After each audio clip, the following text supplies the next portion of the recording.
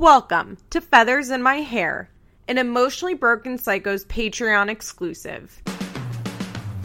Join me for the ultimate teen mom deep dive. This is more than just a recap show. I'll scour the internet to bring you all the best drama that MTV didn't air. From police reports to deleted tweets, I've got the details on all the fights, breakups, and arrests of our favorite MTV train wrecks. If you think the moms bring the drama on TV, just wait until you hear what really happened. I'm your host, Liz Bentley. Hey guys, just before we get started, I'm pretty sure I never said the episode we are talking about at the beginning of this episode, and it is Teen Mom 2, Season 5, Episode 10. It's called We Belong Together. Also, there's a little bit of background noise in the beginning from Tomlin cooking, but we had to start a full hour late because of my stupid technical difficulties, so Tomlin had to do what she had to do, okay? Anyway, let's get on to the episode.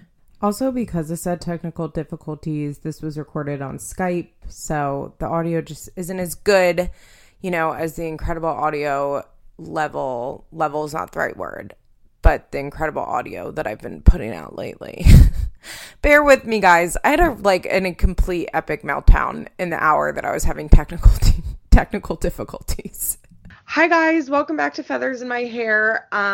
As I said in last episode, I'm recording these out of order, but I'm going to try and remember to say this in the episode that I record later this week. I am doing a throwback this week. My producer is on vacation, so I'm recording a couple episodes in advance, and thankfully I had a brilliant idea to do a throwback episode, and I have been meaning to have my guests on for a while, but I've been really lazy with scheduling guests lately. As you guys probably have noticed, I haven't had a guest on in a while, and finally I was able to schedule some time with Tomlin. So hi, Tomlin. Hey, finally getting the respect and recognition I deserve back again for the 2019. It's honestly the main reason that I never want to get guests on is because I never want to lock myself down to when I have to do this podcast.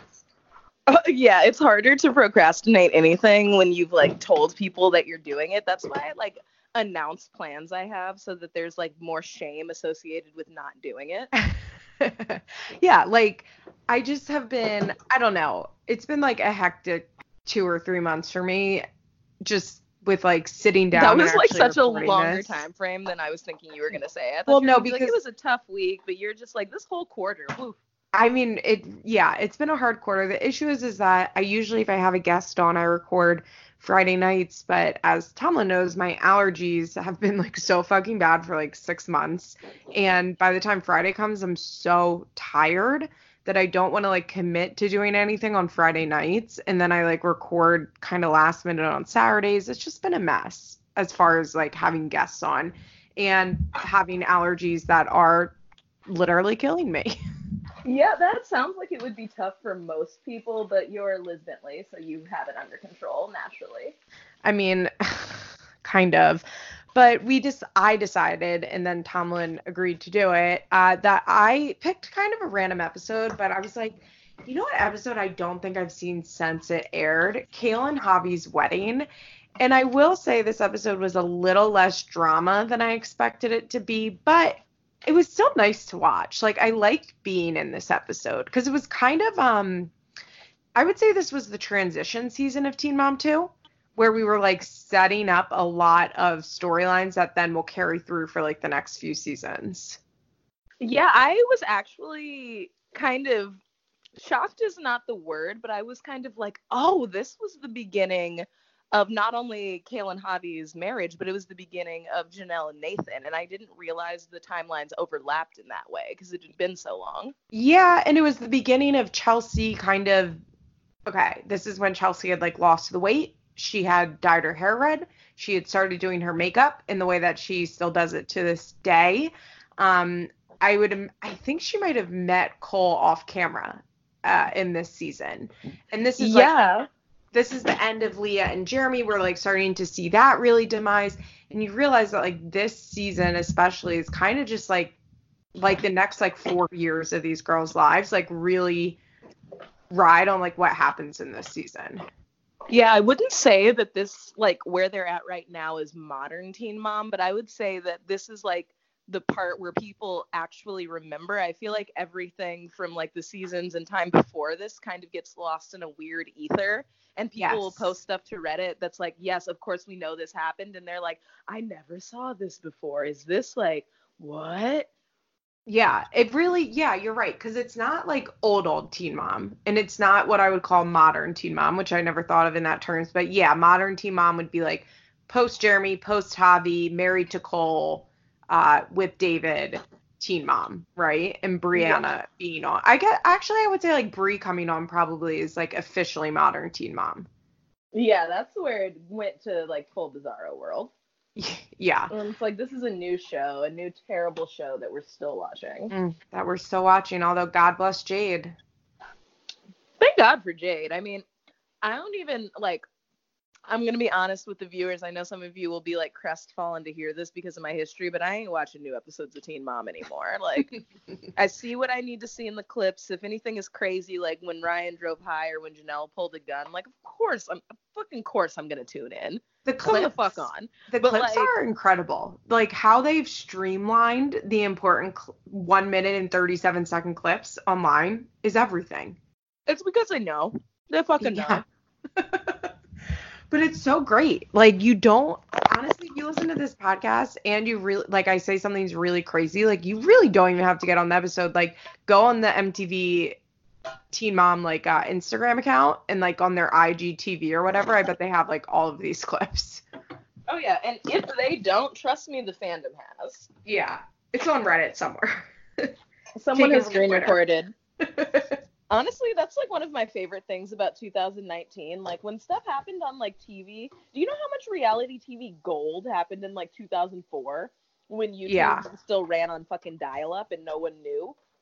Yeah, and you can't, like, access it anymore. It sucks. I was just thinking the other night how much I wanted to watch the show that used to be on MTV called Sorority Life, which I did rewatch a couple years ago in, like, 4-minute YouTube segments. Because, you know, when you find really old shit on YouTube from when they used to have, like, time limits. Yes, and everything is in parts 1 of 4. Yeah, but, like, even earlier, before it was, like, 10 minutes, these clips are uploaded in, like, seriously, like, 3-minute and 30-second segments. And you just, like... I think that might be, like, too far back in the ether of my childhood to even, like, fully appreciate. That is probably true because you're so young, Tomlin. Not so young, but that 5 years really made a difference with the way technology moved. Yeah, very much so. Because the stuff that I want to watch that was uploaded to YouTube, like the stuff I want to watch from like 2003 that was uploaded to YouTube like right in 2006 when it got popular or whatever year that was, that nobody has tried to re-upload since. No one but you has cared for. You were in fucking AOL chat rooms when I was, like, still learning my letters and stuff. You know what? That's true. I was, like, getting stalked by a man. No, Julia was getting stalked. Cousin Julia was getting stalked by a man when you were in diapers. I mean, that's just the world that we have grown up in, and people think that it's scary now. At least people, like, have, I don't know, enough wisdom to be a little discerning now. You would think, but then Sophia Abraham and her internet access. I said it on this week's episode, which is like now going to be 3 weeks ago. But like, I'm sorry, I'm like dropping shit in the background. My apologies.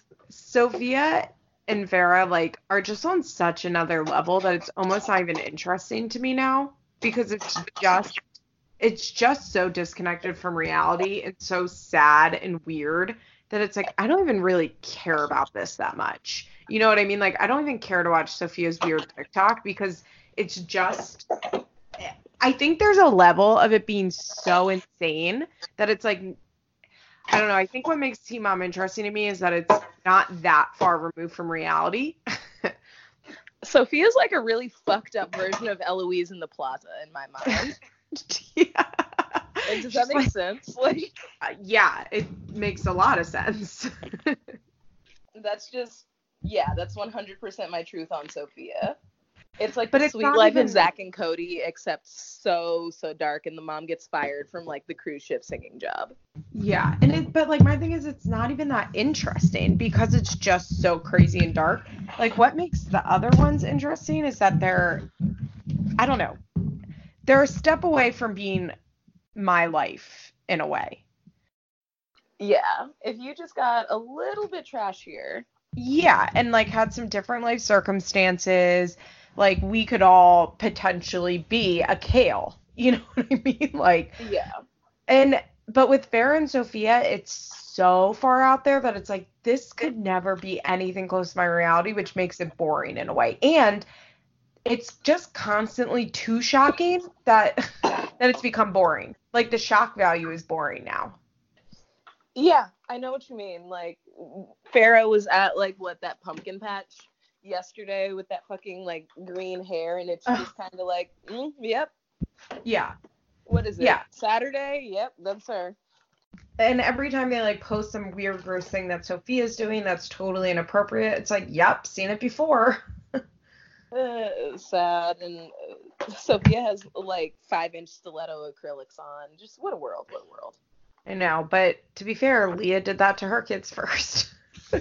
She did, and like, okay, this is gonna sound really weird, but like Sophia's nails were still like more poppin'.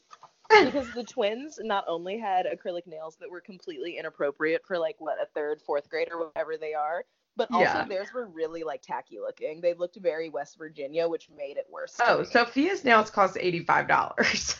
Yeah, and the twins clearly had like a $17.99 special, which I am not here to hate on. I am from South Los Angeles, baby. Like I will take a cheap set of acrylics. But they had that blunt cut, like they were working as like, I don't know, bookkeepers for a jewelry store. It's fucking weird. That's so specific. And I know exactly what I mean, though. Let's start with Leah, because I thought she had the most boring segment this episode that we watched, but in a way it like just showed everything that was wrong with Leah and Jeremy, and it's why it's like interesting now in context. Everything that was wrong with Leah's life, and also made Corey look like an uber good guy. So it was a really good summary for like the next like 4-season arc for Leah. Corey was so funny in this episode when she was trying to like goss with him, and he was like, okay, like don't care. Yeah, like, can you fuck off so hard? So basically the crux of this episode is that Jeremy accepted a job in New Mexico, and he turned down a local opportunity. They didn't really like, I couldn't fully understand what it was, but I guess it was maybe working for like the gas company in West Virginia. I would guess he was basically be like a utility worker, which is a good job. But it's not oil money, basically, like he's used to. Yeah, like Leah and the kids are used to as well at this point. This episode is just like, when Leah now talks, is like, Jeremy and I have always gotten along. It's like, you and Jeremy have never been on the same page about anything except when you fuck. Yeah, and not even that, because you're out here on the deer cam. Never forget the deer cam, Liz. Never forget the deer cam. But she's definitely like, not, she wants us to believe something that is not true, which is, you know, she's like, well, Jeremy promised he would never go that far away. And I'm like, did he? I feel like that was something where Leah said, you would never go too far, right? And he was like, no, baby, I'll always be close enough to come to your rescue. Yeah. One thing I found very interesting is remembering how young Leah is in this episode, and we're like watching the demise of her second marriage. That is insane. Wait, also, this is like, I don't even know if this is awful of me, but in the very fucking beginning of the episode, when they first cut to Leah's segment and Mama Dawn is like feeding Addie, like, I don't know, whatever the fuck, I thought that was Leah. And I was just like, whoa, I do not remember Leah being that puffy right after she had Addie. But in my mind, I was like, well, the baby is still young. So I've become so much nicer with age. Because I was like, oh, the baby's still so small. Of course, she's still a little puffy. And then Leah walked in and I was like, oh, shit, that's Dawn. Because I feel like Leah's been aging badly and looking more like Dawn lately. Yeah, well, I think Leah suffers from that thing where she's too thin and her face shows it. Basically. Oh, you mean Chelsea Houska syndrome? Yeah. I mean, it's just a reality. Like, if you are extremely, extremely thin, like, your face is going to show every single line. Yeah, I mean, it's just the way her fucking face is, and she's always been an extraordinarily thin person, so I'm not gonna get on her Yeah. about it because she was stick skinny after. Yeah, she no, I got don't think she's thin. too thin because she's, like, starving herself, but she's just one of those people that's very thin, and it shows every line on her face. Yeah, I mean, is what it is. She has twins and is in better shape than me, so fuck it. Yeah, and you know what? That girl's never worked out a day in her fucking life. Oh, Leah's like, what's never. a gym? I feel like Leah like went on a hike with like Jason or some shit. Like that's some Oh, stuff I they could did. see her doing. No, they literally did. I bet Jason was like, do you want to go to the gym? And Leah was like, to do what? Right? Like, and you know what? More fucking power to her. She never eats a vegetable. My life and body worked, then fuck yeah. You know, she never eats a vegetable, ever. Fuck vegetables. She looks great. Fuck vegetables. Fuck working out. But, you see what her mommy looks like, and you see what her sister looks like. So will it always be that way for Leah? I don't know. Probably not. Menopause might hit her like a ton of bricks, but Don't I like lock down at least her fourth husband by then, so I'm not too worried about you, girl. Dawn was like her iconic self in this episode, where Leah is like ranting and raving about Jeremy, and Dawn's like, well, what'd y'all agree to when you got married? Like, how many kids does Dawn have again? Leah's 3. the oldest of 3, right? Mm-hmm. And she looks like a smooth like 55 at the age of like 36. I can see why she's just kind of like, Leah, I made my own mistakes already. She's what, like 42 years old in this season? Actually, how old is Leah? Because I still don't think that Dawn is like close to knocking on 50. No, I don't think so. Leah should be what? They're like 28 now, 27? Yeah, if I'm 26, that makes Leah like 27 because I think she's like one of the younger ones. Yeah, she is.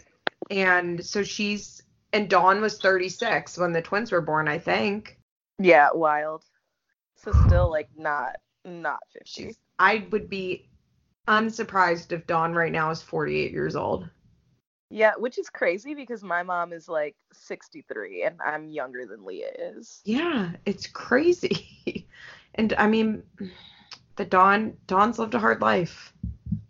She has, but I guess my mom is also like kind of older for having a kid my age because my brother is so much older than I am. Yeah. Because she was always like one of the older moms when I was like in school. My mom was like 35 when I was born. Yeah. So other people's moms were young and lit, and my mom like had a master's degree and took care of me well. Like, not that younger people don't, but like if we're counting blessings. You got the benefit. I think my mom was like average because I think she was like 31 when she had me. Yeah, I think my mom was kind of on the getting older side, but I still have like friends with much older parents. Yeah. And I would also say like for my area, my mom was probably, you know what I mean? Like I think in some people, like I would say now, like 31 is even almost on the younger side for your second kid. Yeah, well, just heavily depending on where you are. Yeah, that's what I mean. Like from where I live, like a lot of my friends are in their 30s and like are just now having their first kid. Yeah, now that I'm older, like my mom, most of my friends went to college and aren't really thinking of having kids, but my mom also had my brother in college. Yeah. So she kind of had the best of both worlds. The best of both worlds. Yeah. So Jeremy basically like got this job offer. Leah found out by going through his phone. Just the pinnacle of trust in a relationship. Like Leah's 100% right here about the thing that she was like, he didn't even like talk to me about it. Like that he had this opportunity, but I guess from where Jeremy's sitting, he's like, it wasn't even an option. Yeah, like I wasn't going to take it, so why would I get your hopes up like talking about it like it's something we're going to do? Also, it's kind of crazy to see Jeremy with the twins because he really was just like a flash in the pan of those girls' lives. Yeah, and he seems like compared to like it was interesting because they had the Javi and Isaac relationship played up top on the wedding episode. And then you see like the other stepdad relationship where Jeremy is literally trying to get as far away from those children as he can. Yeah, well, and to be fair, Jeremy cumulatively spent 72 days with the twins. Yeah, right? If literally How if many that. of those were they at Corey's? Yeah, also that. I didn't even think about that. Yeah, how many of those weeks? Because this especially especially then because the girls were still going there on weekends. We'll be right back after a quick break.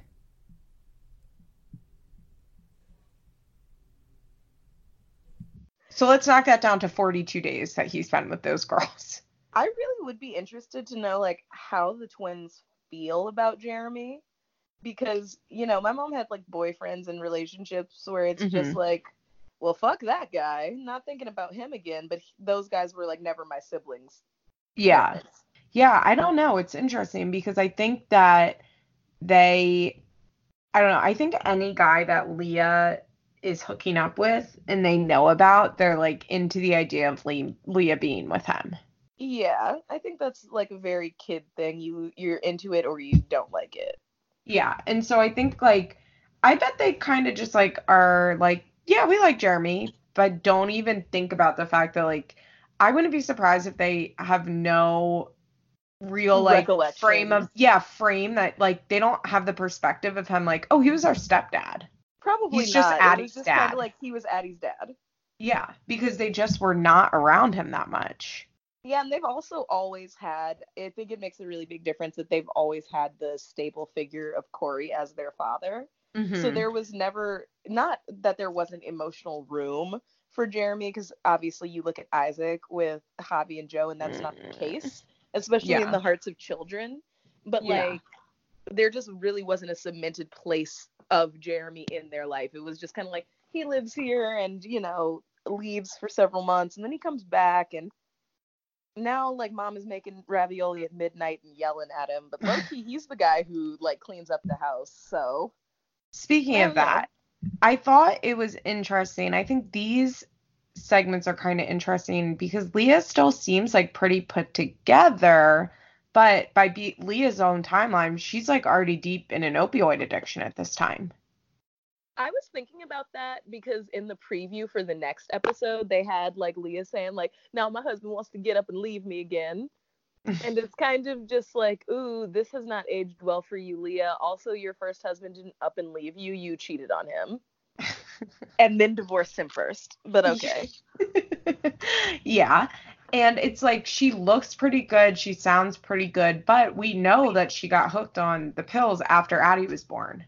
Yeah, I will say supposedly that, like, just knowing what I know now, like, back then I thought that Leah was just being fucking dramatic, but when they had that one conversation they had on the porch and she got, like, super triggered and started, like, crying and screaming like a lunatic into the mic, I was kind of like, this does not strike me as stable. I don't know if this is, like, even a result of, like, opioid addiction, but Homegirl is not in a good place, and, like, that just really stood out to me as, like, yeah. Yeah, for sure. It was just it was like one of those things where you realize how bad they were from the beginning and how Leah needs somebody that is like so open, and I think Leah needs somebody, and I think this is what she thought she had with Jason, and then she realized Jason was actually like more controlling than she thought it was going to be. But I think that Leah just wants somebody that and needs somebody that can kind of like hold her hand and like guide her through life and basically like, yeah, yeah. But I think she needs somebody that's like a little more assertive than Cole, but somebody to, like, that tell her what she needs to do, but like nicely. But it, like with the same level of like obsession that Cole has, and like, but I think she needs somebody that's gonna like guide her through life, and I think Jeremy was so not suited to do that and will never be suited to do that. I don't think so either. And like, I don't know how to say this without sounding fucked up, but I just feel like and y'all know, if you've listened to this show and I've been on here before, y'all know I don't like Chelsea. Fuck Chelsea. But I just feel like there's something about her naturally that makes her more likely to find that person than Leah. Like, I feel like Leah could find another husband easy. Like, Leah's fine looking. She has a nice body. Like, she's rich as fuck in a poor area. She's rich in a poor area. Her kids are like older and not at like the most annoying age possible. Yeah, so she can children. date. Yeah, so and like Corey is very involved, Jeremy is very involved. So like the person who she gets with is not going to see her kids as much of a burden. She has money. The kids' fathers have money. Like, I think she could find another husband, but like, I feel like she'd probably find another man like Jeremy, like Corey, that kind of likes to be in charge, but is maybe a little emotionally distant and like is the breadwinner in a household more than she'll find like a sycophant like Cole. Because that's what Cole is. And I think that Chelsea is like an it girl and always was. That's who she's become on MTV. I feel like that's who she probably was in high school, despite the way I may feel about her and her presentation. And Cole seems like a guy who was like, this is a deep cut about Chelsea and Cole, but I feel like Cole was always like, I said this on Reddit once. He was like that guy in high school, the like, can I have a hug guy? Yeah. Like very harmless, always kind of cute, never really had a girlfriend because he was kind of weird and dorky. So none of the actual cute girls really wanted to be like seen with him, but he didn't really want like the unpopular girls, like, and he kind of just like lucked into a Chelsea, and she had a kid, and that's why she was kind of more accessible to him. But he reminds me of that guy who gives you a hug in high school and then picks you up all the way off of the ground, and it's awkward and weird, and it's kind of like, okay, why'd you do that? But he just looks at you so pleased with a big smile after he does, and it's kind of like I feel there were several guys like this at my high school. I feel like they exist at every single high school. I want you guys to know what I mean. Yeah, no, I know exactly what you mean. He was totally that guy, and I feel like Leah just doesn't like have that it thing to get like one of those guys who's going to obsessively worship her in the same way. But I feel like she could get a husband who wants like a nice little wife at home that she could like get along with if she just learned to stand on her own 2 feet as a person. That would be like nice and attainable for her. Yeah, I just don't think she is ever really going to learn to stand on her own 2 feet as a person.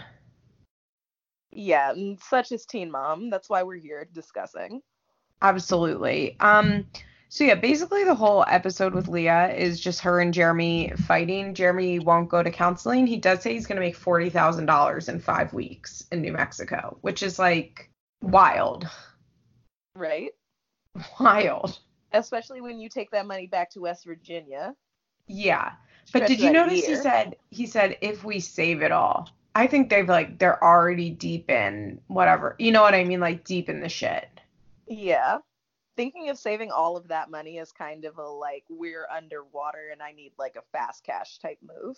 Yeah, because like they're already at a low cost of living. They're making money on Teen Mom at this point. You know what I mean?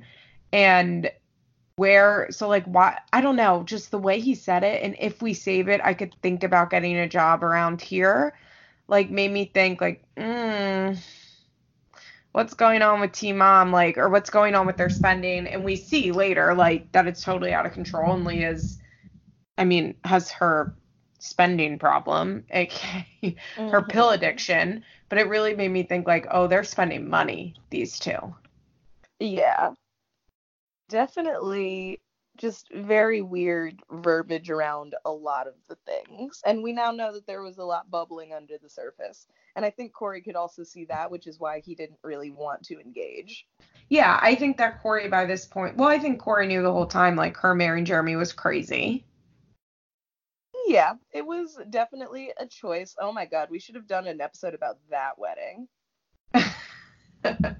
With Leah leaning out of that fucking limo window going, break it down, while they like dance down the aisle. Which Kale and Javi were at, but we didn't see because it was pre-fourth wall breaking. Honestly, good for Kale and Javi for not being like filmed at that travesty. I would pretend I was never there. I did like that there were multiple scenes of the twins eating Lunchables. Oh my gosh, I liked that they were complaining every time too. Well, like the first one, we got the famous "this isn't food" from Allie. And then like Allie saying she didn't like the like cookies on her pizza. That was so cute. The girls were really and cheese. You like it, and it's just like, no, she doesn't. The girls were really cute. Gracie was running around in like a tube top, like a skirt, like a sequin skirt, one Ugg boot, and like a different shoe. As Leah's the like part that I love the most is that underneath the sequin skirt, she was like, it was like a black sequined like grass hula skirt, and she had like neon green like spandex underneath it. And she was like running around in this like insane outfit as Leah's like having a breakdown.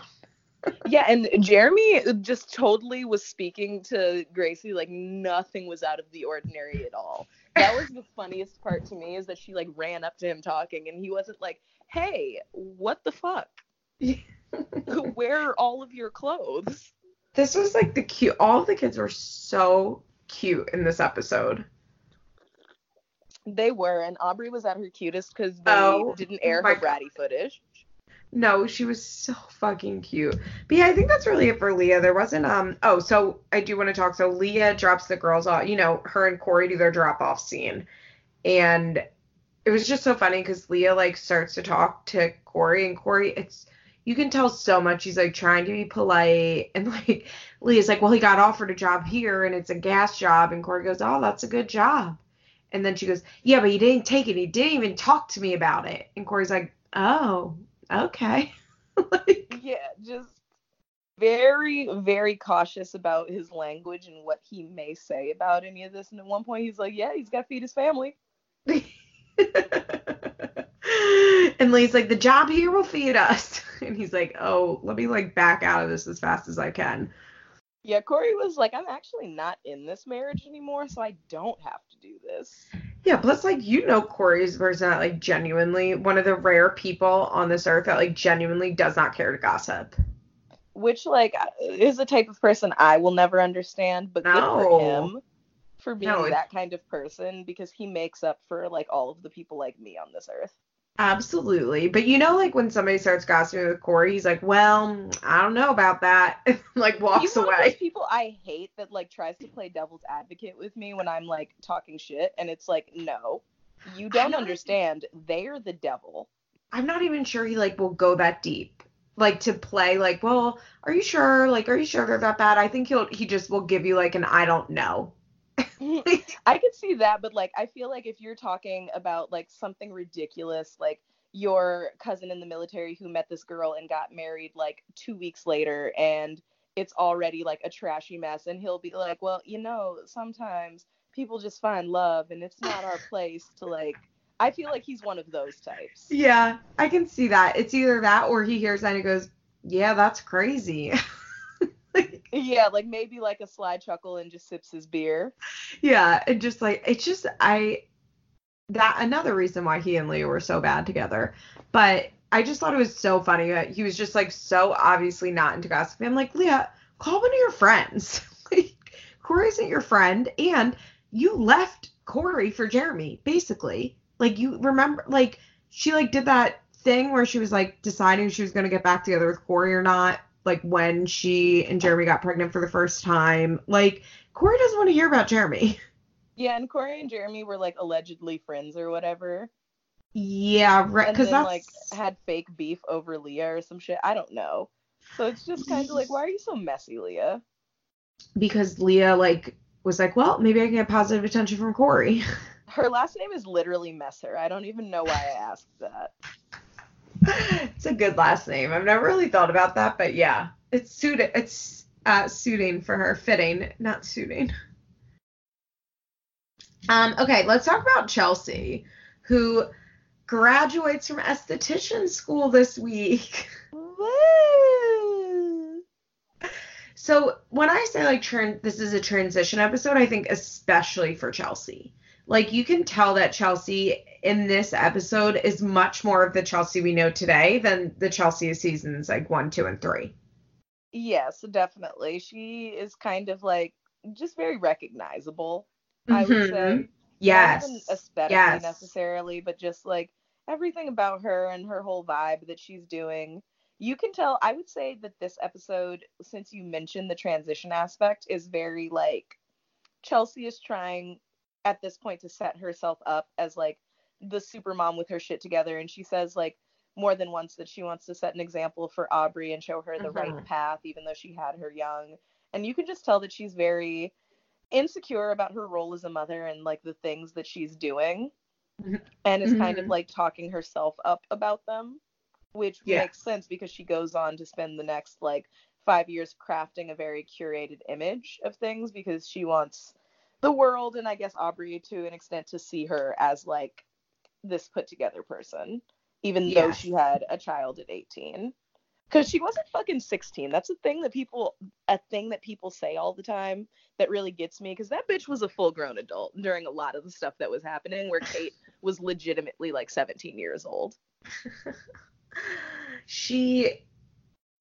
One thing that I thought was interesting, or one little cute moment, was they're at Randy's house and Chelsea asks Aubrey what color cup she wants, and she's like, oh, well, you can have red. And Aubrey goes, no, I don't like that favorite color. It was so cute. That was cute. Little Aubrey, I That actually little was not that big of a voice. fan of, but she was very cute in this episode. This So wasn't like the eye doctor episode. no. So basically, uh, oh, I wanted to say, so I think what happened was like in that year-long break, where the show was off the air, I think that's when Chelsea like started to lose the weight and she got the red hair. And I think this was when she made like a conscious choice when she came back on the show that she was going to be different. Yeah, I could definitely believe that because she also had a year to like sit back and see the memes and the footage of just like Chelsea was fucking pathetic, and I don't feel bad Mm-hmm. for saying that. It was just like it was a sad situation and a thing that she was going through that was relatable, but the way she handled it was fucking pathetic. I don't care if you are on reality television. She had no dignity when it came to the situation, and it has to No. be like mortifying to watch yourself just be like a shell of a human being. Yeah, because that was probably the first time that they had like a legitimate break between like filming and then what was aired, and then they didn't immediately go back into filming. You know what I mean? Because usually I would assume by the time they were like what was airing was happening, they were already filming again. And I think she was like really able to sit back and be like, oh, I don't really want to be this person on TV anymore. Yeah. And I don't know, something about a clean slate really does a lot for a lot of people. Like, I don't know, I see it happen all the time where some people really do a new year, new me thing. Yeah. So Chelsea definitely is one of those people that leaned all the way into it. Although And it's she definitely. was looking a lot better, but I feel like she put more pressure on herself to do a lot more because I did notice in this episode that I was like, this isn't full chunky Chelsea, but she also had more weight on her, which I personally think looked better, but who the fuck am I with my opinion? Mm-hmm. And I I was just feel gonna like say the same she's been like thing. pushing herself to like beat that like high score. Yeah, I think every day is like a competition for Chelsea if she can beat her lowest weight that day. Yeah, which I'm not one to comment on people's relationships with food or their weight or anything like that, but something about that just freaks me out. I don't know. Something about when Chelsea was like, if I gain weight, it'll give me more anxiety. I was kind of like, that's a weird thing to say. Like, I get that, like, gaining weight doesn't make anybody feel good. I gained 15 pounds at work last year and worked my ass off during the summer trying to lose it so that I could, like, go back to school looking and feeling my best. But I don't know, something about the way that was phrased was kind of like, that doesn't sound like a healthy, like, No. not wanting to gain weight back type of thing. And also, so what I noticed in this episode is that like she's doing her hair the way that we know Mm-hmm. it. Also, it's like, first of all, I just want to say like how fucking tired her look is that she is doing the exact same hair and makeup that she was. When did this episode air? In 2014. Yeah, Like she's gonna imagine grow up not to be, what's her name? What's her name on Real Housewives? Lisa Rinna, who's just yeah. had the same look for the past 30 years. Like imagine not changing anything about your hair or makeup in 5 years. Like not a single thing. She went shorter, but she still styles it exactly the same way. Yeah, and she still has the people are like, I'm so glad she took the extensions out. She didn't take those fucking extensions No, out of her hair. Those are she the just same cut ratty them. extensions with like 6 inches cut off of them. Yeah, so I thought that was kind of like I don't know, it's just crazy. Like we're all on the Glossier vibe now, Chels. Like we're not wearing like 10 pounds of eyeliner anymore. Yeah, be a Visco girl. Like Aubrey should like lean into Visco and help her mom out. oh my God, I bet Aubrey would be a little Visco girl, 100%. That's so her.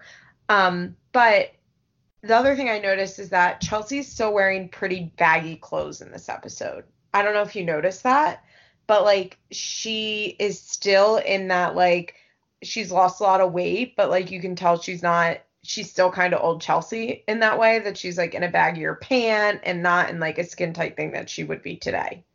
Yeah.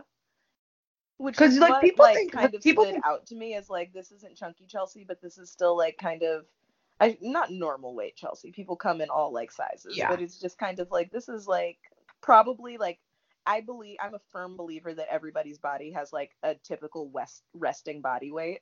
Mhm. That like unless they're doing something that's like bonkers with their diet one way or the other, like you Yeah, see that people was her portion gravitate towards the control and size. working out.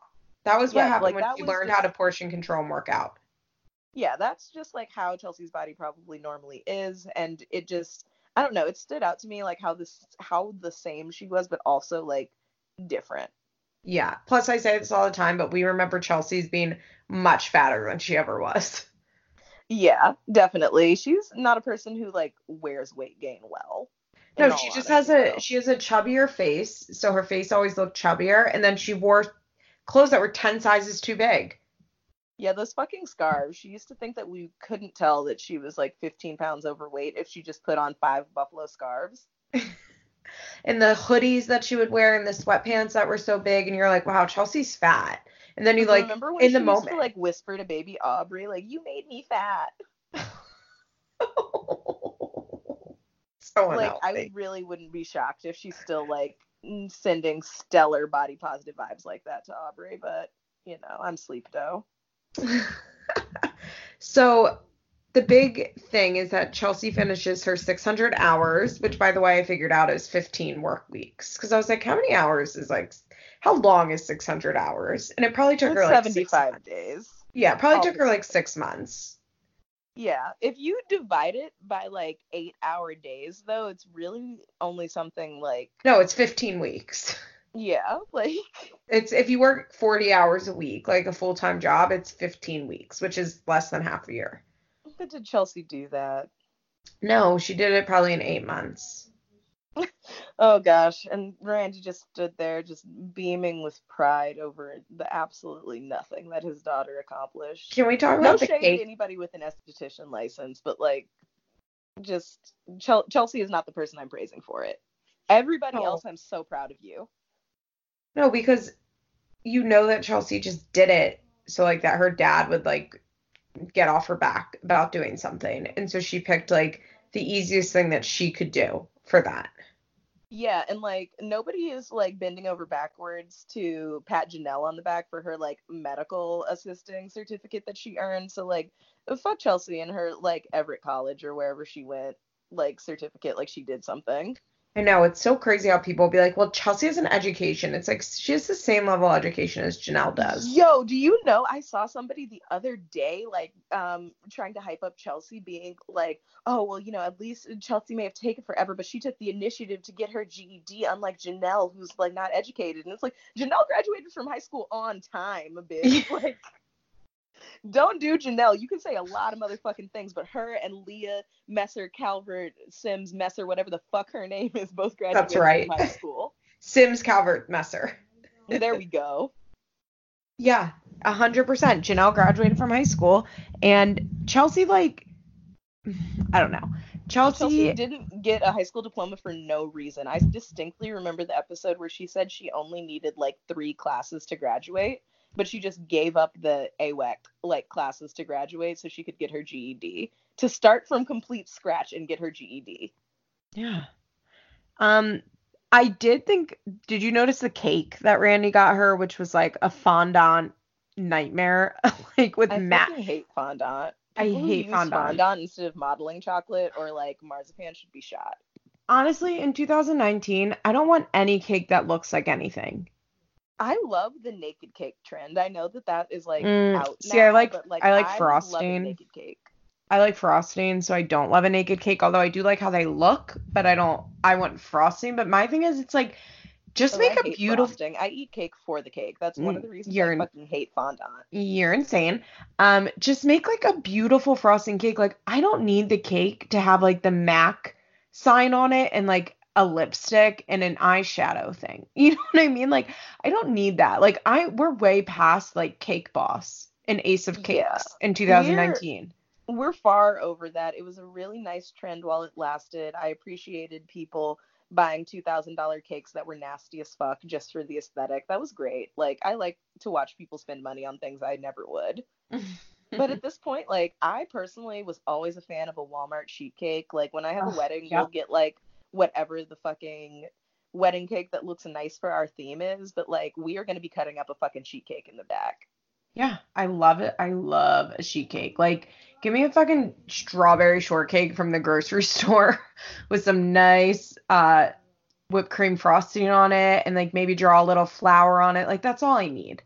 You know what I mean? Like, just there's a Reddit sub called Fondant Hate, and people like post these beautiful, beautiful frosting cakes, and it's like, why do we need a cake to look like a hamburger? Like, make it look like this. Like, those are only cool if you're like, those are cool centerpieces at a party where there are like also gourmet cupcakes or like donuts or some shit, you know? Yes, I agree. So I want to retract my previous statement. I like frosting if it is cream cheese icing or buttercream. But, like, whipped cream frosting is my no. Just so people don't think I'm a monster. I forgot that you don't like whipped cream frosting. Well, that's why I like sheet cake, because you love buttercream. Exactly. And I love a good cream cheese. I really want carrot cake right now. Oh, my God. Carrot cake is, like, the official dessert of my household, because it was, like, the dessert that me and all of my roommates were like, we will fuck up a carrot cake if you put it in front of us. I love it so much. Okay, so one thing I did want to talk about.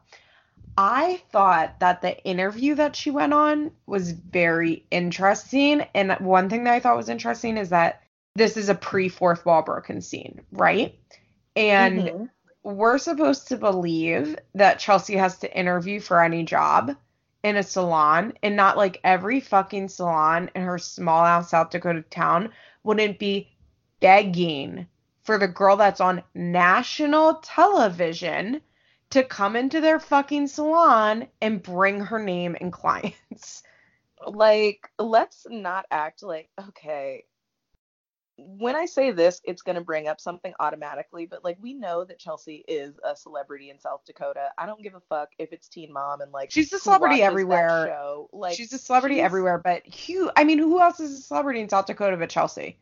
No, literally fucking no one. Randy and his like dental practice that has like several thousand followers on Facebook. So she already had a foot in the door, and now she's Chelsea from Teen Mom. So just miss me with that. Me and Cole met in the gas station. He had no clue who I was, but also managed to find me on Facebook with like very little effort. Like, oh, because we like also had mutual friends. We like kind of knew who I was.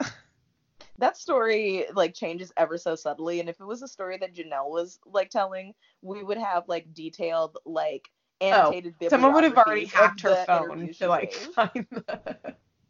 I can't believe no one's ever hacked Janelle's phone. People should really step up their game. How has nobody gotten into her iCloud? How the fuck has no one gotten into her iCloud? People got into like Scarlett Johansson's fucking iCloud. Yeah, that's crazy. But yeah, so like you have to imagine that every salon, how many salons are there in their town? Every salon or spa in their town is like begging her to come work there. Like she's interviewing them. I wonder how that lady feels about the fact that Chelsea like barely ever did anything esthetician wise, because I feel like she thought that like her and Chelsea were going to be on the map and Chelsea would become the like Lauren Conrad wannabe that she's becoming now, but like doing it under her care. By the way, and we talk about brand, and it's probably like, ooh, that lady's so moated after how excited and creepy she was about having Chelsea on her team.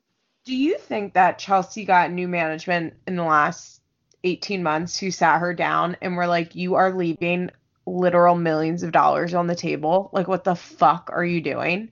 Because all of a sudden, Chelsea has like 18 different brand deals, like good, like not just like hawking Diff Eyewear for 20% off, like doing a collection with Diff Eyewear. She's doing like legitimate money making brand deals, not just like posting fit tea, you know?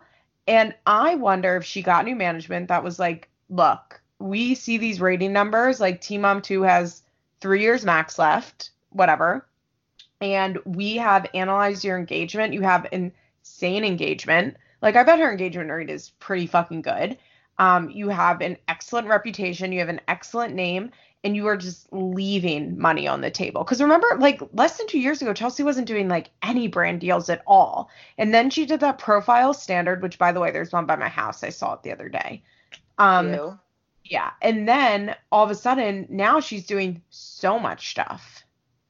Yeah, now that you say that, I hadn't really considered that option before. I just thought, maybe the show was ending and she was like, oh shit, let me hustle because these Coley babies are more expensive than I thought it was. It's not easy having $5,000 strollers. Yeah. But now that I'm thinking about it, Cole's like sister-in-law has like a business or whatever selling His some ugly brother, ass jewelry. And I wait, could his see, brother is a pretty well-known artist who lives in LA, I believe, and like is successful.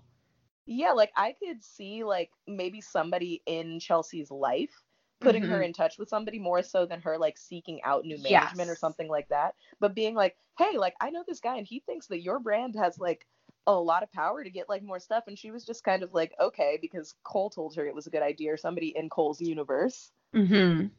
And like you said, if his brother is an artist in LA, like Randy was probably the person telling her, and we know he was managing a lot of her deals in the Yeah, past, which, so he was probably getting her like small town South Dakota normal ass shit. And then mhm. somebody else in the family was like, "Hey, bitch, like if you eat, we all eat together. Let's get this money." Yeah, when this podcast first started, I would always say like I don't understand why Chelsea's doing nothing with her brand because she really does have a Lauren Conrad brand. She has like 5 million Instagram followers. She gets like she also just like has a great reputation. Like people genuinely like her and buy the stuff that okay, so she has 5.7 million followers. Her posts are getting, I'm looking right now, she gets over 100,000 likes every post, some of them up to 500,000. Um, she gets a lot of comments. She's over 1,000 comments. She does well on social media. And so it's just crazy to think that like 2 years ago she like wasn't doing shit with it at all. Yeah. And I mean, good for her. I like hate her with the passion of 1,000 white hot suns, but she is really doing the damn thing and she's the one out of all of them to for some reason that people are obsessed with who's I mean, not like squandering it. Like Macy could do more with her brand, but she's just tarnishing it with doing like weird clickbait about Ryan's heroin addiction and shit. yeah, so I think the main difference between Macy and Chelsea is that Macy is like, we need to make as much money as we can in this time. Like, I don't give a fuck about building my brand. Like, fuck a brand. What's a brand? You know what I mean? Like, I want to make as much money as possible. And I think the mentality comes from the fact that Chelsea grew up much richer than Macy. Like, Macy grew up, normal middle class, where Chelsea really grew up probably the richest girl in her small town. And I think that like Macy just has this mentality where it's like, I need to make as much money as I can in the amount of time that I can. And also Macy had a cancellation. You know what I mean? Where Chelsea didn't. Well, they had that year hiatus, but not like a full on, like your show is canceled. And so I think that Macy just doesn't care about building a brand like that. And also I think that Macy isn't as personable as Chelsea. And look, I fucking hate Chelsea, but like I understand why people like her. Like I get it. Like the basic what like she lives like that basic white woman saved by a handsome man dream that like a lot of women are dying for and would kill for. Like so a lot of these women would like kill to have a life like Chelsea's, and Chelsea has mastered the relatable aspirational corner. Where I don't think for whatever reason like Macy's life isn't nearly as aspirational as Chelsea's is, and I think part of it is like Cole versus Taylor. Taylor's just like Yeah. kind of And I think smarmy. it's also like the image that they purport because Chelsea is very much so I got saved by Cole and look at my Hmm. life and like I'm Yeah. so lucky and I'm so happy, and Macy like truthfully in her heart of hearts we know does not feel that way. No, Macy's like, I If got a Taylor cool does some fuck husband. shit, she is going to be like hit the fucking road, Oh, Jack. Macy will just call the movers, pack all his shit up, and be like, okay, bye. It was nice to know you. I feel like I relate very deeply to Macy in that way of where it's just kind of like, look, do I want to go into relationships breaking up or like getting divorced or some shit? No. Am I afraid of it? Fuck no. Like, Yeah. Yeah, and I think that makes her and Taylor's relationship less appealing to people. And I think what Chelsea has managed to portray to people is this, it's so aspirational that they want it so bad, and at the same time it's like within reach for most people. Do you know what, like, Yeah. they really truly feel like they can beat Chelsea. And it's why the I want my Cole thing. Like, I'm just waiting for my Cole. Like, And it's why people constantly accuse you of being jealous if you don't Mm. like Chelsea, because like they can't imagine this you is not truly wanting like anything somebody's else. goal that they aspire to, but like literally every time somebody asks that, I'm just like, a fucking what? Like, what does Yeah. this bitch have that I'm allegedly so jealous of? Like, yeah, it would be nice to have like a parent who was rich who could like bail me out of certain situations, but like at the same time, I went to college and just don't need that. Mm-hmm. And like I have a boyfriend who like disagrees with me and tells me no sometimes, and that's okay. Yes. I completely agree. And you're right. It's why people go to that jealousy thing, because they can't imagine anyone not wanting her life. Which honestly, like I feel like a Donald Trump tweet because all I have to say is sad. Like if you really think that this is the Pathetic. pinnacle of what like a woman could have or want in this lifetime, like that is absolutely fucking sad, and you should be embarrassed that you think that. Like But the like relatable aspirational is like a gold mine for brands, because people buy shit because of her, because they think like, if I buy this, maybe I'll be more likely to be able to live this life. it is, and I also feel like Chelsea is like an attainable level of attractive because Mm-hmm. she's cute because of the way she does herself up without any of it. Like I recently saw a picture on Reddit of Chelsea without like spray tan, and wow, did Oh she look yeah. better. Yeah. Oh my god, she looks like, as a black person, I really deeply do not understand like tanning, especially spray tanning. Mm-hmm. I will never understand why white people make themselves orange. It does I don't not, understand spray tanning. it will never ever, there's no like forum you could introduce me to with explanations where that would ever make any fucking sense to me. But No. I was like, okay, Chelsea looks a lot better, but she just really looked like somebody's South Dakota mama. Like Yeah, she's not not too like pretty. bad. It's just She's like she just pretty, but she's looks not. like a person. I wouldn't even like, maybe I'm just particularly judgmental, but like I feel like she's like very much so in the average looking box. I mean, I think she's pretty. Like, Chelsea's pretty. Like, but it's nothing more than that. You know what I mean? Like, it's such like a throwaway, like, yeah, Chelsea's pretty. Like, that's how I feel. And I think that if you look at like bloggers and Instagram moms, they all have that same level of prettiness. Yeah, it's not intimidating. That's one reason. Like whenever people say that like Cheyenne or Brianna or like one of the moms that's legitimately beautiful is not Mhm. pretty, I'm just like, you just like want to say that she's not cute because like she's not like the safe attainment, like Lauren, when everybody was losing their shit about how gorgeous Lauren was, and it's like, wow, she looks like just any random white lady off the street. Like Yeah, I could Lauren go to takes a pretty. any suburb and find you a Lauren Elizabeth, a three Yeah. low, but Lau- like Lauren takes a or good, and I I'm will fine say, with Lauren takes a Chelsea. good picture. Lauren She knows how really to take does. a She's picture. very photogenic, Yeah. very very photogenic, but like her just like features in general, like she Yeah, just no. looks like a lady, like a But nice lady. that really works for brands, because people don't want to buy diaper bags from a supermodel, Yeah, and because they they're never don't going to want be a their husband supermodel. like comparing them to the girl on the website and being like, "Oh shit, that diaper bag ain't making you look like that."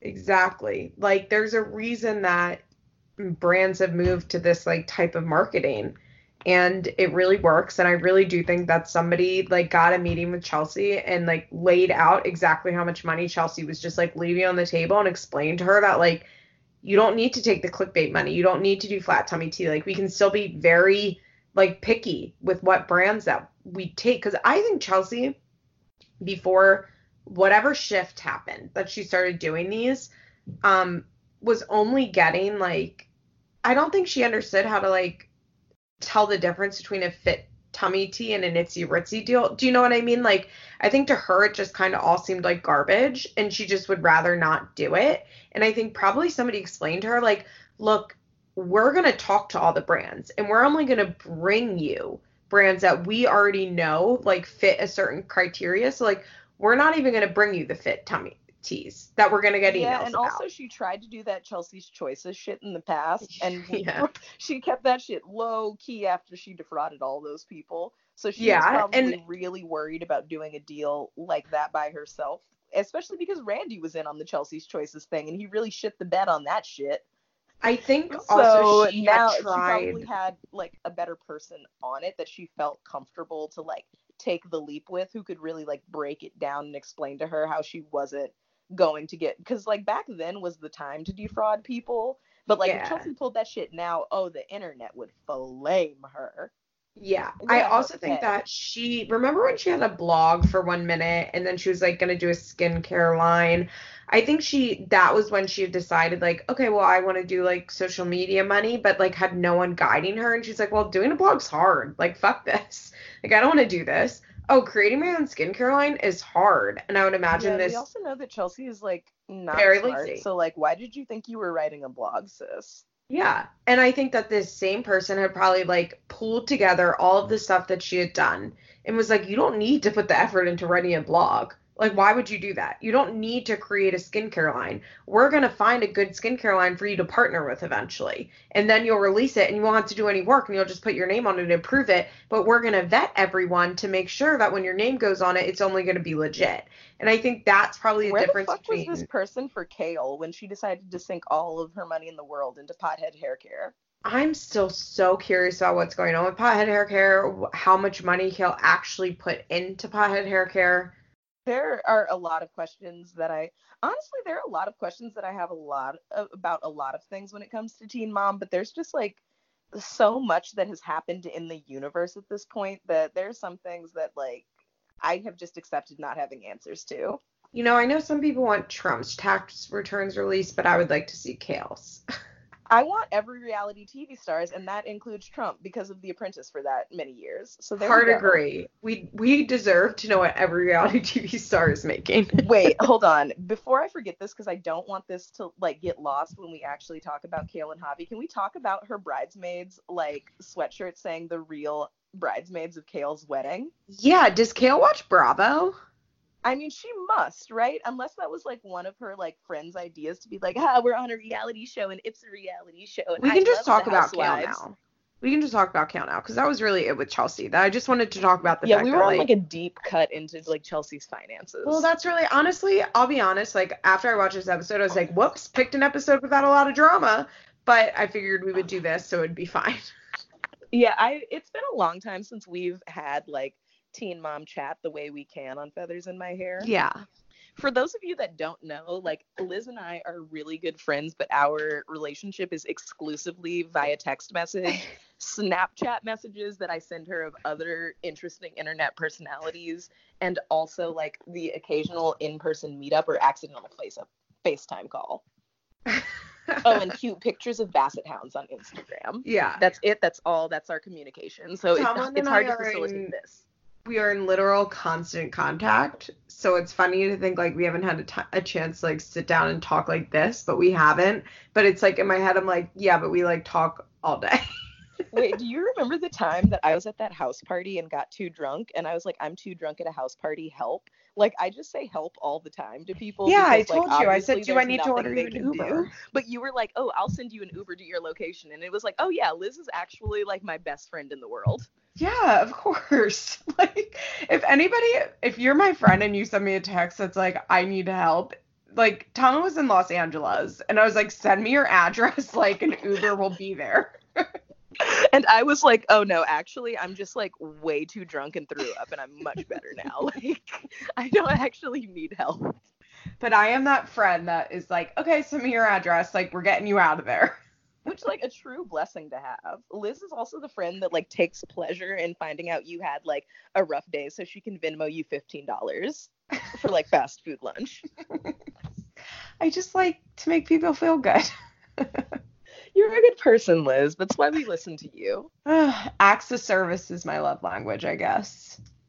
I love that's Joe's main love language, too. I have to be more like you if I want to keep him.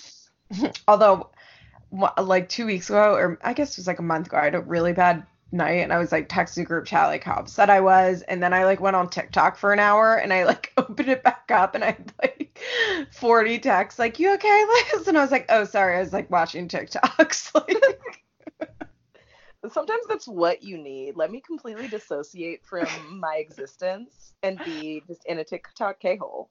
or my favorite was I found out my dad needed like a surgery not that long ago, and I like sent, out the info in the group text, and I like found out where I was driving somewhere, and then I like walked him where I was going and like had a whole conversation. I like looked down, I had like 60 texts, and I was like, "Oh, hold on." I was like, not to be rude, but I like need to answer my group chat because I just sent like really like potentially like devastating news, and then just was like, "Bye." Like, I no actually remember follow-ups. that night because I was like, oh my God, Liz must be so worried. She's spiraling hard. She's such a planner and this is unforeseen. Like, and you were like, oh no, I'm actually just like running errands. Dave is fine. Dave is fine. Dave, if anybody's worried, Dave came through his surgery like nothing ever happened. And just waving at firefighters and stuff, living his best life. Yeah. Okay, so yeah, we can talk about Kale. So one thing Kale said that there was drama between the bridesmaids, and I'll tell you, I have no memory of that. Oh my, yes, it was the shit over like the earrings. It wasn't between the bridesmaids. It was just Kale being a bridezilla and the bridesmaids being exclusively and like 100% Javi's friends and family. Yeah, they were. But that's what happens when you're like part of the wedding of somebody who's like 8 million months pregnant. Like, did you think that she would just be a peach while planning something so stressful the size of a house? Yeah. Yeah. I mean, poor Kale. Kale is hard because I watched this episode and I know she didn't even want to marry Javi. Well, they're already married and they've like been married for a year at this point when they're getting, Yeah, they're just having this hideously tacky because wedding for because some MTV reason. was like, we want, I think she's talked about it because MTV said you should have a wedding Just were they only willing to pay for it during a certain time window though? Because the yes braces and in the the like, pregnancy. I oh believe my so. I God, like believe in one her or the book other she would have been talks. enough. Honestly, the braces were worse than the pregnancy and the ill-fitting wedding gown to me. Yeah, I think for me the worst thing will always be Kale's tattoos. I like hate her tattoos, but like just truly the braces and her stupid ass smile where she looks like a bucktooth crocodile with those goddamn braces, like truly kills me. Look, I had braces for 4.5 years. I understand not everybody can I get braces braces my as a whole fucking kid. life. We Yeah. know we know Yeah. what kind of parent Kale had. Yeah. Obviously, So she it's did not actually, have access to orthodontia. yeah, it's Happy for actually her for getting wonderful her that teeth she got. fixed. Number one, Kale, get fucking Invisalign. Like, we know you were making money from this show. I I don't wonder give a if she fuck if you couldn't. had to go off of your TRICARE, like, orthodontic insurance to get it. Most adults don't even have orthodontic insurance, so I'm sure she came out of pocket for those braces. Tomlin, Like, could you imagine living a life where you had adult orthodonta like, insurance? right? Like, just, okay, for everyone who doesn't know, I worked at a fucking dental office, and that is so like, there's literally a statistic. It's like less than 5% of plans, because who the fuck wants like metal braces as an adult? Like, that's how Invisalign like comes through and makes Yeah. their money under the table. I think that one, it's possible Kale didn't even qualify for Invisalign because her teeth were so bad, but I don't think that's the case because I don't remember her teeth ever being that bad. That No, we my like, teeth were fucked up, and they were like, if you don't mind us not correcting the severe overbite, like I could have still had Invisalign. It was just bad yeah, money, and I was 12, and my mom was like, "Fuck you." yeah. But Kale, I will say though that her hair and makeup, like her dress was not good, but overall, it didn't age like nearly as bad as some of the other Teen Mom wedding looks. It didn't. It was just like The poorly fitted, soft hair probably was due to the nice. fact that she was like getting bigger every day at that point in Yeah, her pregnancy. Like, I yeah. understand why it was not like an ultra fitted look, but like the way she looked when she was wearing that pink, like tight, like spandexy t-shirt Hmm. compared to that wedding dress, it was like she just looked like a tall, like kind of bigger girl who was also pregnant, but like very like visible, like this is a cute little bump, it's all baby. She looked pregnant that way. And then in that dress, she just looked like a fucking house. Like, it was not a good look. No. It wasn't a good Like, look. it And doesn't look dated looking back. It just looked sloppy. Like, that's the best way I can put it. It was just a very sloppy look. yeah, I agree. I think I don't know, I think it was rushed. I think that she like genuinely didn't want to be with Javi, but had like gone all in on it. Yeah. Kind of was like too deep into it. And Isaac was like attached to Javi. And I think she was looking Which, at that like, yep, making the right decision. The kid likes him. Like, the family is good. Like, can't turn back now because, like, am I just going to take this great opportunity away from everybody? Yep, definitely doing the right thing. this wasn't an accident by Javi to No, like get not at Kale all. into a position where she was too deep into it that she like couldn't leave. Basically. And I mean, there's the added like pressure of it being on TV. Mm-hmm. What are you gonna do? So Call off a TV wedding? No.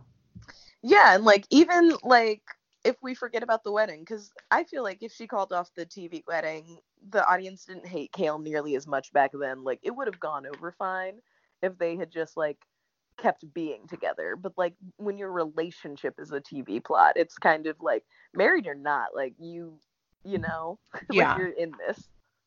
Yeah. Absolutely. It's just like sad to watch because you like, I don't know, knowing everything that we know now, right? It just feels like you're watching someone who wants something so bad that it's never going to work. Yeah, and you've talked about before on this show how Javi is like such a great guy on paper, but even Hmm. on paper, he wasn't like a great guy for Kale. And it's No, so hard to see that when you're young and you don't really even know yourself. I don't think that we even knew that back no, then because we didn't know Kale as well. no, I agree. There was no way to know. And also like Kale, and I would say to this day, because she's not done any substantial work on herself whatsoever, Kale is too broken to know what she even wants in a relationship. Yeah, I don't even know like what personality type in a man Kale would like because Uh, I think Kale needs to be with a woman, with a first of woman, I all. knew you were gonna say it. Like, I can see Kale with just like a totally mild-mannered, happy butch lesbian. Not Dom, ugh. because Dom is a little smarmy. You know, Dom is like a little hobby-ish, but like a lady that's like just has a short haircut and wants to like go on cruises and like wear her like I love Key West shirts and Birkenstocks and just like doesn't give a fuck. Like that's what Kale needs to be with. Who will like let Kale just like totally be the dominant one, but at night like rub her back and be like, I fucking love you. Yeah, I could see her doing well with that, but also I can see that like going nuclear within the first like Well, 15 days of the yeah, relationship. because this only works in the scenario where Kale has done work on herself and can maintain any sort of relationship. Yeah, and I don't even know what I think about Kale that I'm trying to put into words because I think I truly just don't understand her on a lot of different levels.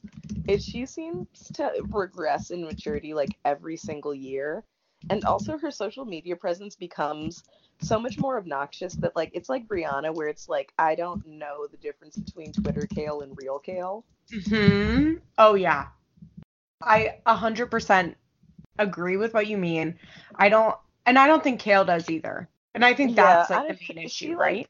she loves to have a lot of mouth and talk very tough about certain things, but Kale is just soft as hell on the inside. Yeah, she's so soft, but it's so sad because if she would just go to fucking therapy and like work really hard and get on medicine, she could like not, she doesn't, it's so frustrating because you don't have to be in this fight or flight mode that you're in every second of the day. But she just can't let that go. Yeah, it's deeply sad. There's so much trauma. Like with all of the girls on this show, like Kale or like Caitlyn, we've heard so much about the stuff they've gone through, but in the day to day of the years of like trauma and hell they lived in their lives, there's just so much that we don't know. And I'm sure there's a lot that's kept private, especially with like young women who are in situations like this. Like, I Hmm. always very much so wonder about sexual abuse and how that really warps a lot of people's abilities to have healthy relationships or feel intimacy with other people. Like Tyler has talked about that. I can only And imagine for yeah, Kale. and he's a young man or a man who's admitting to that happening to him as a young man, which is so uncommon that like it really just makes you wonder about like the demographics and the way things people have been exposed to in their lives on this show. And I always especially think about that when it comes to Kale, because even if we like look past anything that may have happened in her childhood, we know that she, as an adolescent and like young adult woman, was like raped more than once, like Oh, by yeah. more than one person. So Yeah. who knows how deeply that's really twisted her ability to love and trust and feel or anything like that. Mm-hmm. Yeah, absolutely. Ugh, poor Kale. It's sad. And watching this episode where she just like, she's like, well, if I go through with it, like maybe it will all work. Yeah, and her reason for like loving Javi and like knowing he was the one was that he like puts up with me, Mm. which is like like a lot of people point back to it and they're just like, oh, like Kale said this, like she knew that she was so toxic and Javi would just be like a punching bag for her. But it's just like, are you not deeply saddened hearing somebody saying they know they should marry somebody because they put up with them? Yeah, it's so sad. It's Like, so Liz, you incredibly know me, sad. I'm fucking nuts, but like my boyfriend says that he doesn't think that I'm crazy and he like likes the things about me that make me kind of crazy, even if Yeah, sometimes he has to remind me to like pull it back a little. yeah. It's so it's so sad. And Javi and Isaac together. Isaac is peak cuteness in this episode.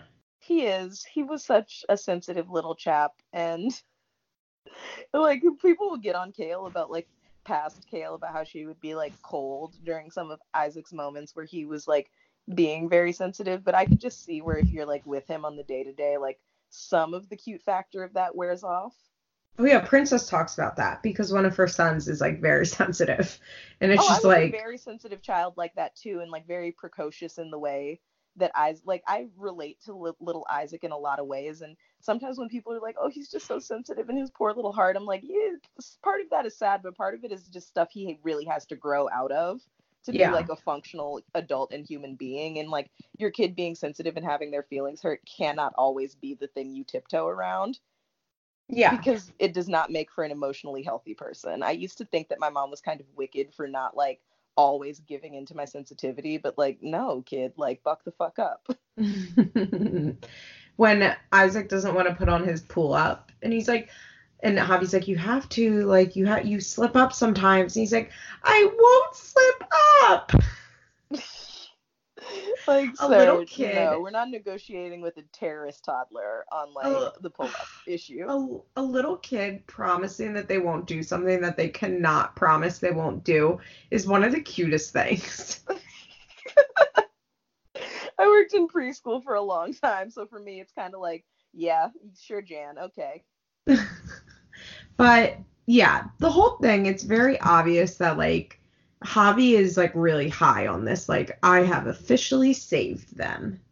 Yes, we are a family. And I mean, he probably grew up with family being important to him. This is probably like Javi's 18,000th wedding he's attended for like Oh, family and family friends in his life. So it was probably like a big rite of passage. Like, this is my, like, I feel yeah. like they didn't show it, but Javi was probably a groomzilla.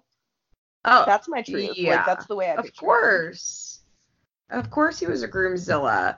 And he really did like corner one of the most frustrating narratives to me is the Kale marrying Javi for benefits and like that she forced him to marry her for the benefits when it's just so opposite from the truth. And the truth has always been that Javi basically forced Kale to marry him and have a baby with him and be with him. Yeah, I mean, that fucking whole scene when they were doing the vows and he's like, from the moment I made eye contact with you, which is weird. People usually say from the moment I laid eyes on you, Yeah. or like the moment like I saw you met my you. gaze or something. Yeah. But he's just like, the moment that we made eye contact, it AKA was so formal. the moment that I saw a girl that was on TV working at Buckle in the Lehigh Valley Mall, I thought to myself, oh shit, I can date someone who's on TV. Yeah, and we know that like he had scoped her out at Buckle because like I don't believe that he just went to Buckle and was like, "Oh, hey, there's that bitch who like is on MTV. Like Yeah, I I'm bet. gonna come back here." I full on believe that people were like, "Hey, did you know that one bitch on MTV works at Yeah. fucking Buckle?" Is Like, that yeah, crazy? no, Do they I not swear to make God, I money? saw her there. Like, look here, Yeah. here's a picture, like something, and he was Yeah, just like, "Oh, okay." So for it's just sure. kind of like that whole, Javi makes my skin crawl, and the way that like people rewrite the narrative for him like actually like disgust, it gives me agita. I hate it. I hate him. Yeah, it's just so frustrating when people are like, well, Kale only married him for the benefits. And it's like, no, Javi was like, I'm joining the military. We need to get married. Like, we need to get married. You Yeah, and need to let's marry not me. act like Javi is the first military guy on earth to do that. No. And also, let's not act like getting married for benefits is like a bad reason to get married. Yeah, like isn't that literally the reason people get married, like to have the legal and like tax protection of being like be a marriage is literally just incorporating your relationship. Yeah. That's what it is. Your marriage is a separate entity from you two as people. Like it is an incorporation. So like of course, like everyone gets married for the bed. Literally no one would fucking do it. People would just have parties and say we Like, together now. Kale really we I just feel like people forget like how bad Kale's childhood was, how much she was struggling in the first couple seasons of Teen Mom, and how all she wanted was just like this stability, not just from being married, but like probably this like the idea of having health insurance to Kale was probably like mind blowing. Yeah, because she was an independent contractor with MTV. So even getting money, like going to the doctor without insurance when you have two children is fucking expensive. So those Yeah. MTV checks probably really didn't stretch as far as you would think. No, and just the idea of somebody being like, please marry me. I want to take care of you and your son, and you're going to get health insurance. We're going to be able to buy a house with my 0% loan. Like, just like everything that probably seems so out of Kale's reach her entire life. But what kind of sucks for Kale is that as soon as she did it, all of those things became attainable on her own. Yeah, right. Like what year was this coming on also? Because I would like to know about the accessibility of the Affordable Care Act. I think like 2012 or 2013. Oh, so right when that shit was getting good. Yeah. And right when they like had this was like so they made money in like season 4 and then it went off the air for a year and then it came back and this is like one of the first seasons that they're making like real money. And by like the next season, season 6 is when like Kale gets her Mercedes. Like that's when they buy the house. Like that's when like real money is going on. And that's like when social media ads start. Because remember also at this time, like they weren't making money on social media. It was just stuff from, oh, well, they did the Twitter Solia clicks. Do you remember Yes. that? Sulia was like literally the worst thing on planet Earth. The articles were worse than clickbait. Worse. Which Yeah. is like honestly saying a lot. Like, do you know what they reminded me of? They were like literally a worse version of like The Stir by Cafe Mom, which I will always say is one of the worst platforms and websites on the entire internet. Cafe I'm like Mom is always literally the finding worst thing. I'm always finding a stir link when I'm like trying to find something old from Teen Mom? Yes, and it's always like literally no information that just has a title of what you're looking for, and it's just like, but this says nothing about it.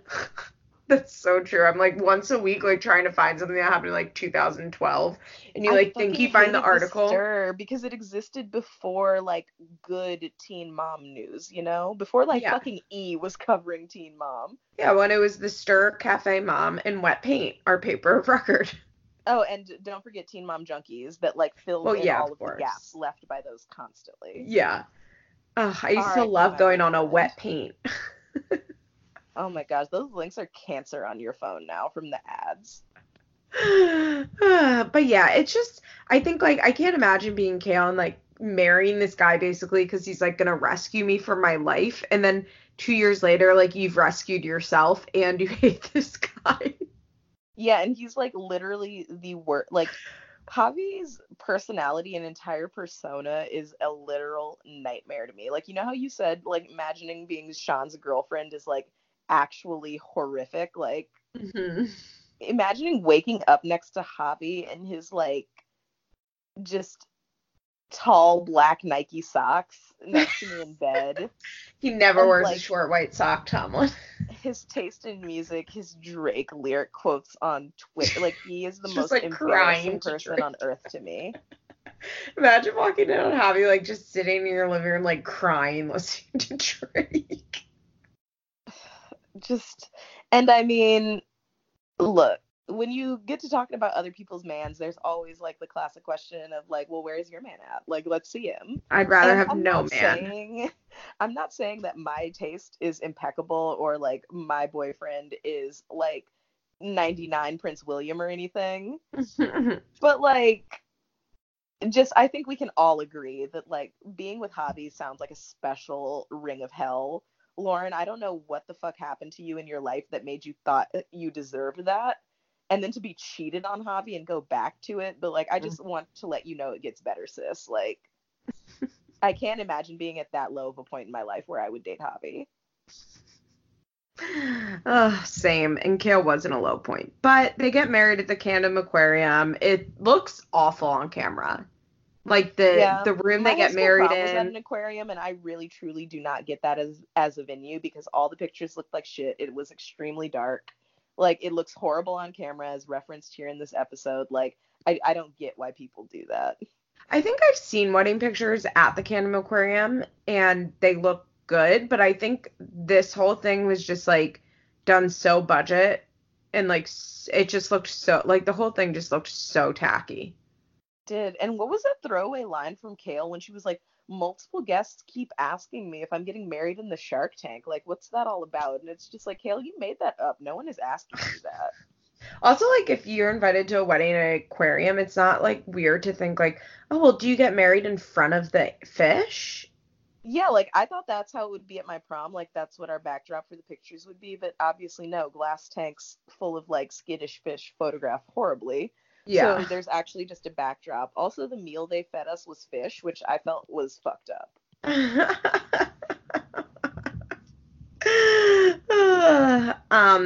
I did notice in her vows, Kale made sure to include, I promise to embrace your culture and share your Guatemalan pride.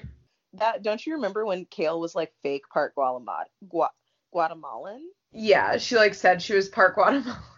Kale, the little bit of Guatemalan you got in you was Javi. Like, that's yeah, all that I think was. that's what she meant, to be honest. I feel like somebody like a wet paint got a hold of that and like made it into like a real story.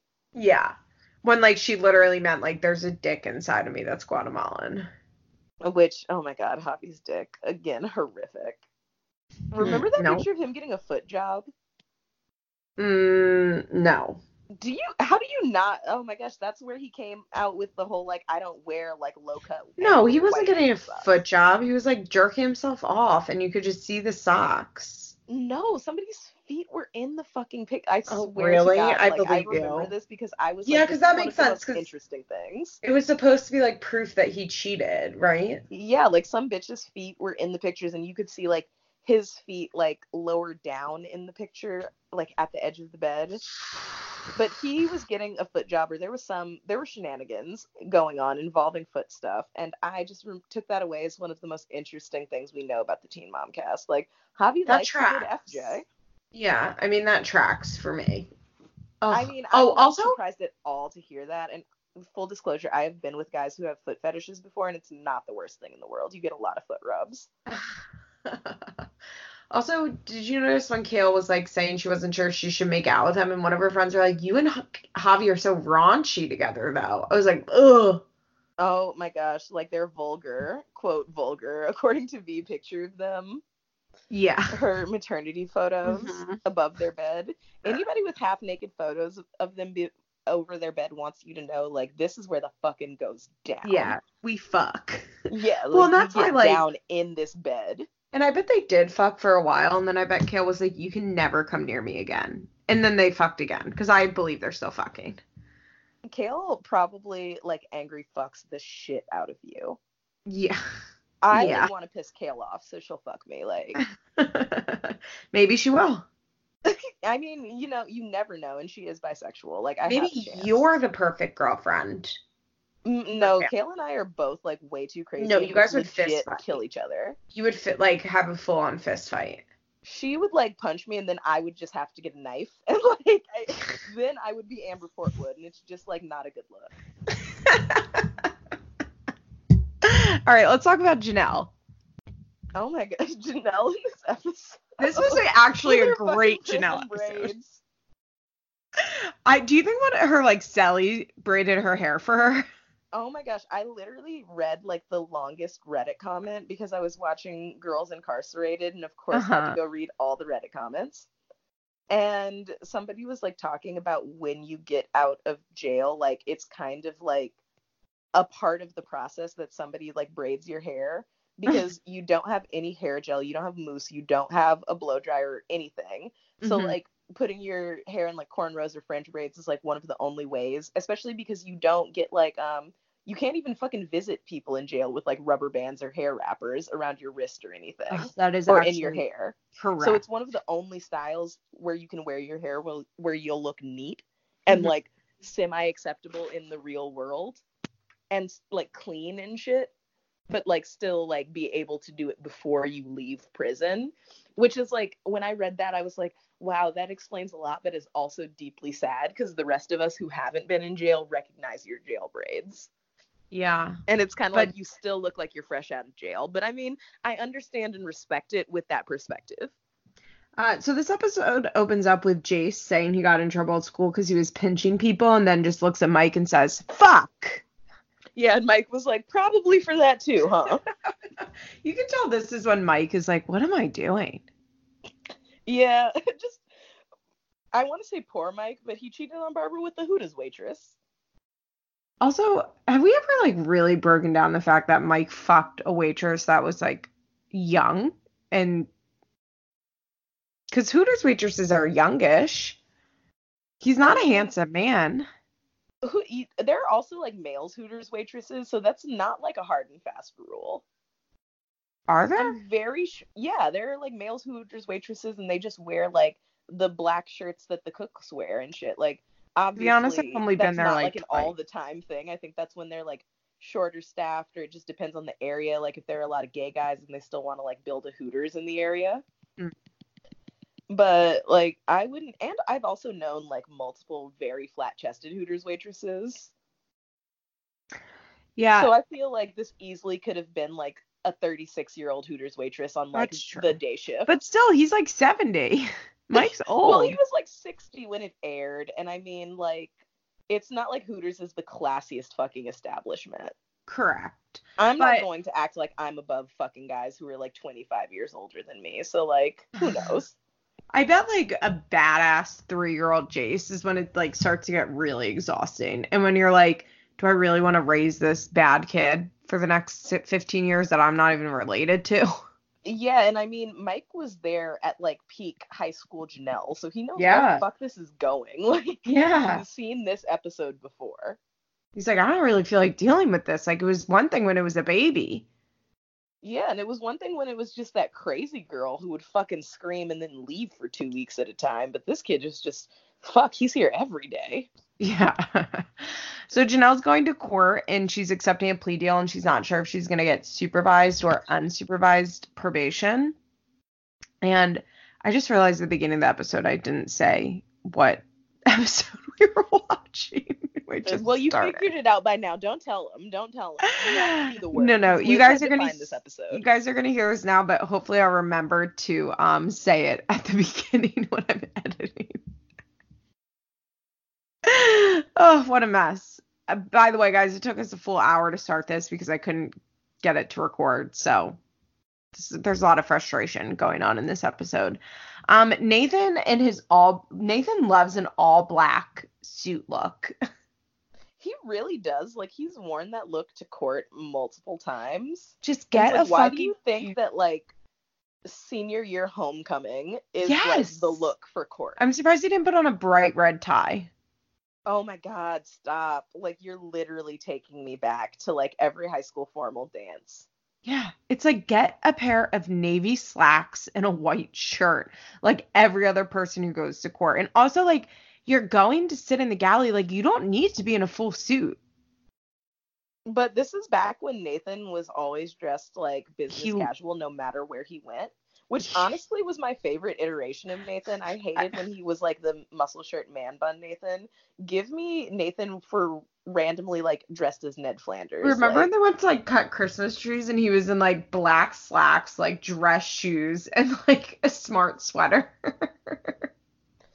uh, or like those pictures that they have of him and Janelle in the fall where they're both wearing those sweaters and like halfway look like they could be decent people, but there's always some sort of like there's some weird edge of like I can't trust you to Nathan's business casual. And I used to date a guy that I felt that exact way about, where he'd wear a button-up shirt and I would just look at him like, I don't buy it. Yeah, because it's like, where are you going? You don't have a job. Why are you dressed in business casual? Remember the time Nathan went on a business trip and then came back zooted out of his mind? Yeah. And like Janelle was suspicious about him acting like a maniac when he came back, but like wasn't suspicious about the fact that he went on a business trip with no job. Yeah. To Atlanta, and then came back and was just like out of his skull. And Janelle's like, well, he's investing in gyms. And it's like, is he? Like, That was also the episode where Janelle gave us dramatically change. A lot of people like mix that up with other things, but like no, that was when she was like, it's not enough for you to tell me that it's going to change dramatically. I need to see the dramatic change.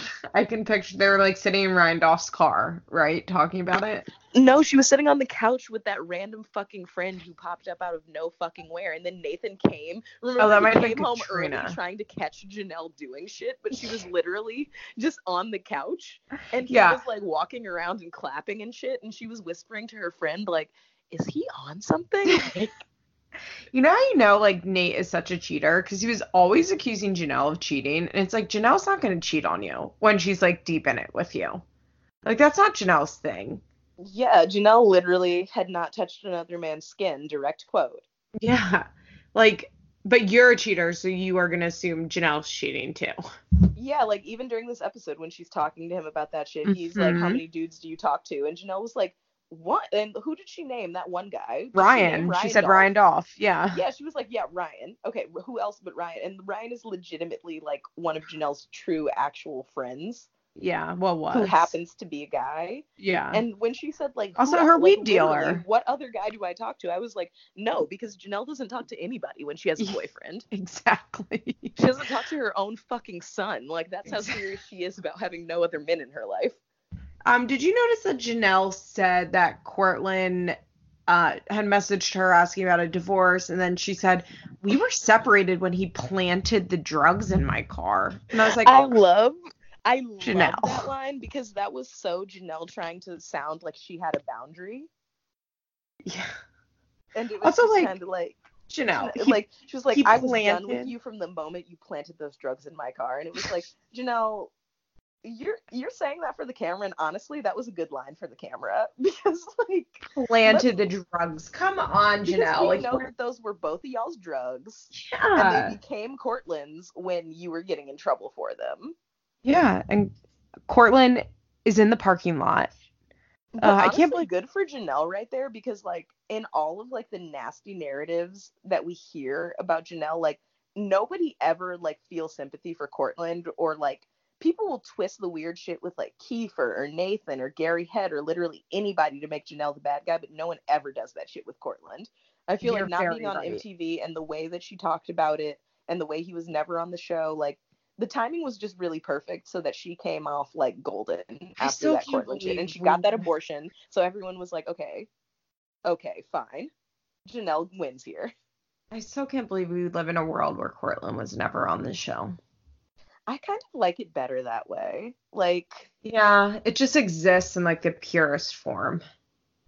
yeah, and it just leaves the door open for us to find out like just so much uncovered He was in stuff. that Exes special, right? Yeah, he was, and so was fucking Andrew, and just Yeah, I just like, yeah, maybe it's better that Courtland just exists on a Ustream. that's all we like. That's all we really need of him. just living Him being on forever TV on a would have been Ustream. it would have been too dark. It would have been too much because he had like Zsa, and then there's Zsa Taylor. I still check up on Taylor every once in a while. I like yeah, find and Taylor's whatever shit, and Facebook like she's Janelle using. allegedly prostituting with it was too much, and there were too many like Yeah, small children involved, and Janelle Cortland was was prostituting also with like her. grooming children for like 10 full years at that point. It was too much. Like, Mhm. I remember at first Janelle was like accusing Taylor Lewis of all this stuff, like prostituting, leaving her daughter, and et cetera, et cetera. And it all when Janelle had a blog, I think at this point, where she oh was my God, posting. JanelleandJace.com. Like, oh, that is where the fucking what's his name, James Duffy drugged spaghetti story came from. Yes. So she was like writing all about Taylor Lewis, and I was like, wow, this bitch Janelle is crazy. And then like 4 months later, Taylor Lewis got arrested for prostitution. I was like, well, I guess Janelle was telling the truth. Yeah, I mean, Jaja's like 6 by now.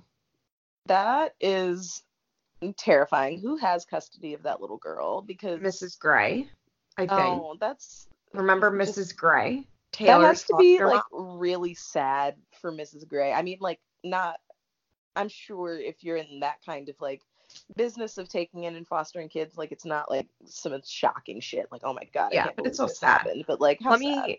me do a history lesson for those of you that don't know. You should listen to my Janelle side characters episode. But in case you don't realize what we're talking about, Cortland, obviously Janelle's ex-husband, had a child with a girl named Taylor Lewis. She was like 15 when he was like in his mid-20s, and he got her pregnant. And eventually she said he raped her. It's awful. But they had a daughter named Jordan, who they called Jaja, like Jaja. Taylor Lewis had come from a really dysfunctional home. She had grown up in foster care with a woman named Mrs. Gray. And at the time, like Mrs. Gray, Jaja, Taylor Lewis were like very central characters in like in the Janelle gossip. They were like some of the most prominent characters.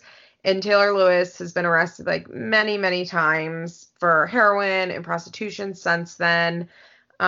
She just is like very sad. And at one point, actually, her and Cortland, she would post.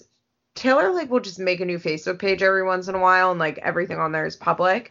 She was like posting that her and Cortland had been filming a show. So it's maybe like 3 Put or 4 it years on YouTube. ago. That's what I'm saying. But Like, whatever, remember when the Fine Hoe was allegedly shooting a reality show?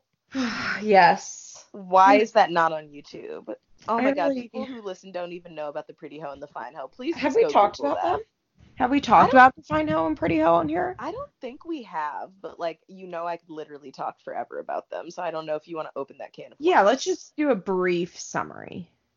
Okay, so for those of you that don't know, the Pretty Hoe and the Fine Hoe, aka Melanie and Vanity, aka the Pretty and Fine 304s, were prostitutes that became internet famous 2 or 3 years ago. They rose to prominence over Snapchat because they would constantly Snapchat all the money they were making, their various hood shenanigans of like, stealing John's cell phones and throwing them into the street, or like beating up John's like on their front lawns. Just things like that. Just deepest South LA hood rattery you can imagine. They both had several face tattoos of like many different things. They had kind of the Gucci Mane Lil Wayne effect where you can't even read a lot of the face tattoos anymore. They were all done in very poor quality because they got their first face tattoos in like high school. But things came to a head when I guess they got involved in internet drama with a girl who began talking about their children. Each of them have more than one child now. But yeah, they found this girl, beat her up very publicly on Snapchat. They claim that they did not jump her. They simply took turns beating her ass, which you can call that whatever you like. But then the videos culminated in the Fine Hoe, aka Vanity, shooting up the girl's car. Nobody was in the car, but like you still can't do that. No. So both of them went to jail for 6 months. The Snapchat videos of them committing this assault actually are what got them a reduced sentence, because the girl that they beat up initially alleged that they shot at her car while her baby was in the car. But you can actually see in the video that it's an empty car that they're shooting up. So they just like went away for the assault and like I think like possession of the weapon or some shit like that. They both did 6 months. They're whatchamacallit, their sentences were slightly staggered because the fine hoe outran her warrant in Vegas for about a month before she went away, but the pretty hoe got picked up like right away. They were both out together living freely for less than 6 months before the pretty hoe went back to jail, and now I believe that she's doing 15 years in prison because she was involved in human trafficking. Yeah, she started pimping, and she was apparently pimping underage girls, as well as she was on Snapchat, like straight up waving guns in these bitches' faces and like forcing them to get her name tattooed on her. It's actually not funny. Like, no, really it's not horrifying. funny. We like looking back, we like in real time watched a like 17-year-old girl get brandished without really realizing what we were watching. Yeah, like when you thought that this girl was just like another like consenting 22-year-old party in just their like stupid like hood life of like lit prostitution, I guess you could call it. Like, it was all fun and games, but then like, oh, you found out that these girls were not of legal age, and both the pretty and the fine hoe were actually both 19 when they started prostituting. So it's like, ooh, it's not even like you guys got involved in that life at this age. Yeah. Like, you're straight up taking advantage of young kids so that you don't have to prostitute anymore because you want to be a pimp now so you can lay lower because you just got out of jail. It was really fucked up looking back, but it was also like the way that it was broadcasted was in the absolute most ridiculous way that it was like impossible to not see it as funny. Yeah, no, it was funny, and it was like, whoa, and crazy. And then you read the court documents and you're like, oh, fuck. Whoopsie. Like, whoopsie at us laughing at that. I remember Jesse being like, oh my God. You know, Jesse like has the heart out of the four of us. Yeah, the most, for sure. It was just like, no. But it is very bad. It was very, very bad looking back. Still, like, lots of parts of it that were like hilarious, not gonna lie, just because like something is very, very wrong with the pretty hoe, the one who's in prison for 15 years now. Yes. Like, she is actually legit nuts in a way she's just like a sociopath. Yeah, no, there's something very the fuck wrong with her in her head. And like the fine hoe is just kind of like a person. Like, she's not a No, we like her. Yeah, I like the fine hoe. She kind of seems to have fallen back from like a lot of his lifestyle, and she had another baby, good mom, and is just kind of like a ratchet social media mom. Yeah. Like, she's very ghetto, but in a way that's still kind of like, oh, you're like a hood rat Pinterest, and I like it. Like, she genuinely loves her kids, unlike the pretty hoe who like didn't even know who they were. Like, yeah, who's never around her kids and like use them like as complete accessories. Yeah, so and would like teach them to swear, while like the fine hoe like screams at her son to get back into his car seat when they're in the car. That's the fine hoe and the pretty hoe. You can find the fine hoe on social media. Yeah, I believe her Instagram is Issa Fine Hoe. It is. Yeah, I think she said I mean, that's like all that she could get with her name after she was locked up for so long. Like, a lot of people took like the Instagram names with Fine Hoe to like document like what she had done. I look at her Instagram all the time. I enjoy her. She's not bad. Like, if you just she's also like a good very pretty. Follow. She's very pretty. She is. The pretty hoe was also like very lovely. Like, especially when she had like makeup on to cover her face tattoos. Yeah. It is just. Oh, also, maybe I should mention this. I don't know if this will mean anything to literally anyone who listens to Feathers in My Hair, but the fine hoe is Trey D from like, why the fuck am I thinking NWA when it's not fucking NWA? But yeah, if you've ever seen like those hood ass LA movies like The Wash or anything that was made in Inglewood that had Ice Cube in it before Are We There Yet? Like, he's in all those movies. He's the one like nigga with the freckles. Oh yeah, and the fine hoe has like freckles. They're very like recognizably. Yeah, he was in what's the one movie? Pretty Baby Boy. Yeah, yes. He is in The Wash and he's in Baby Boy. Yeah. Yeah, so that's... Yeah, she does like rapping and shit too, if you want to hear that. It's like honestly not the worst rapping that I've heard out of like people who are internet popular for other things. So yeah, just go check that out. All right, let's segue back to Janelle. Basically, in this episode, Janelle is going to court and she gets unsupervised probation, which means she doesn't have to do drug tests, basically. But the judge surprises her with an on-the-spot drug test, and of course she fails for weed, and she has to go to jail for 2 days. Did you notice Nathan asked her what came up?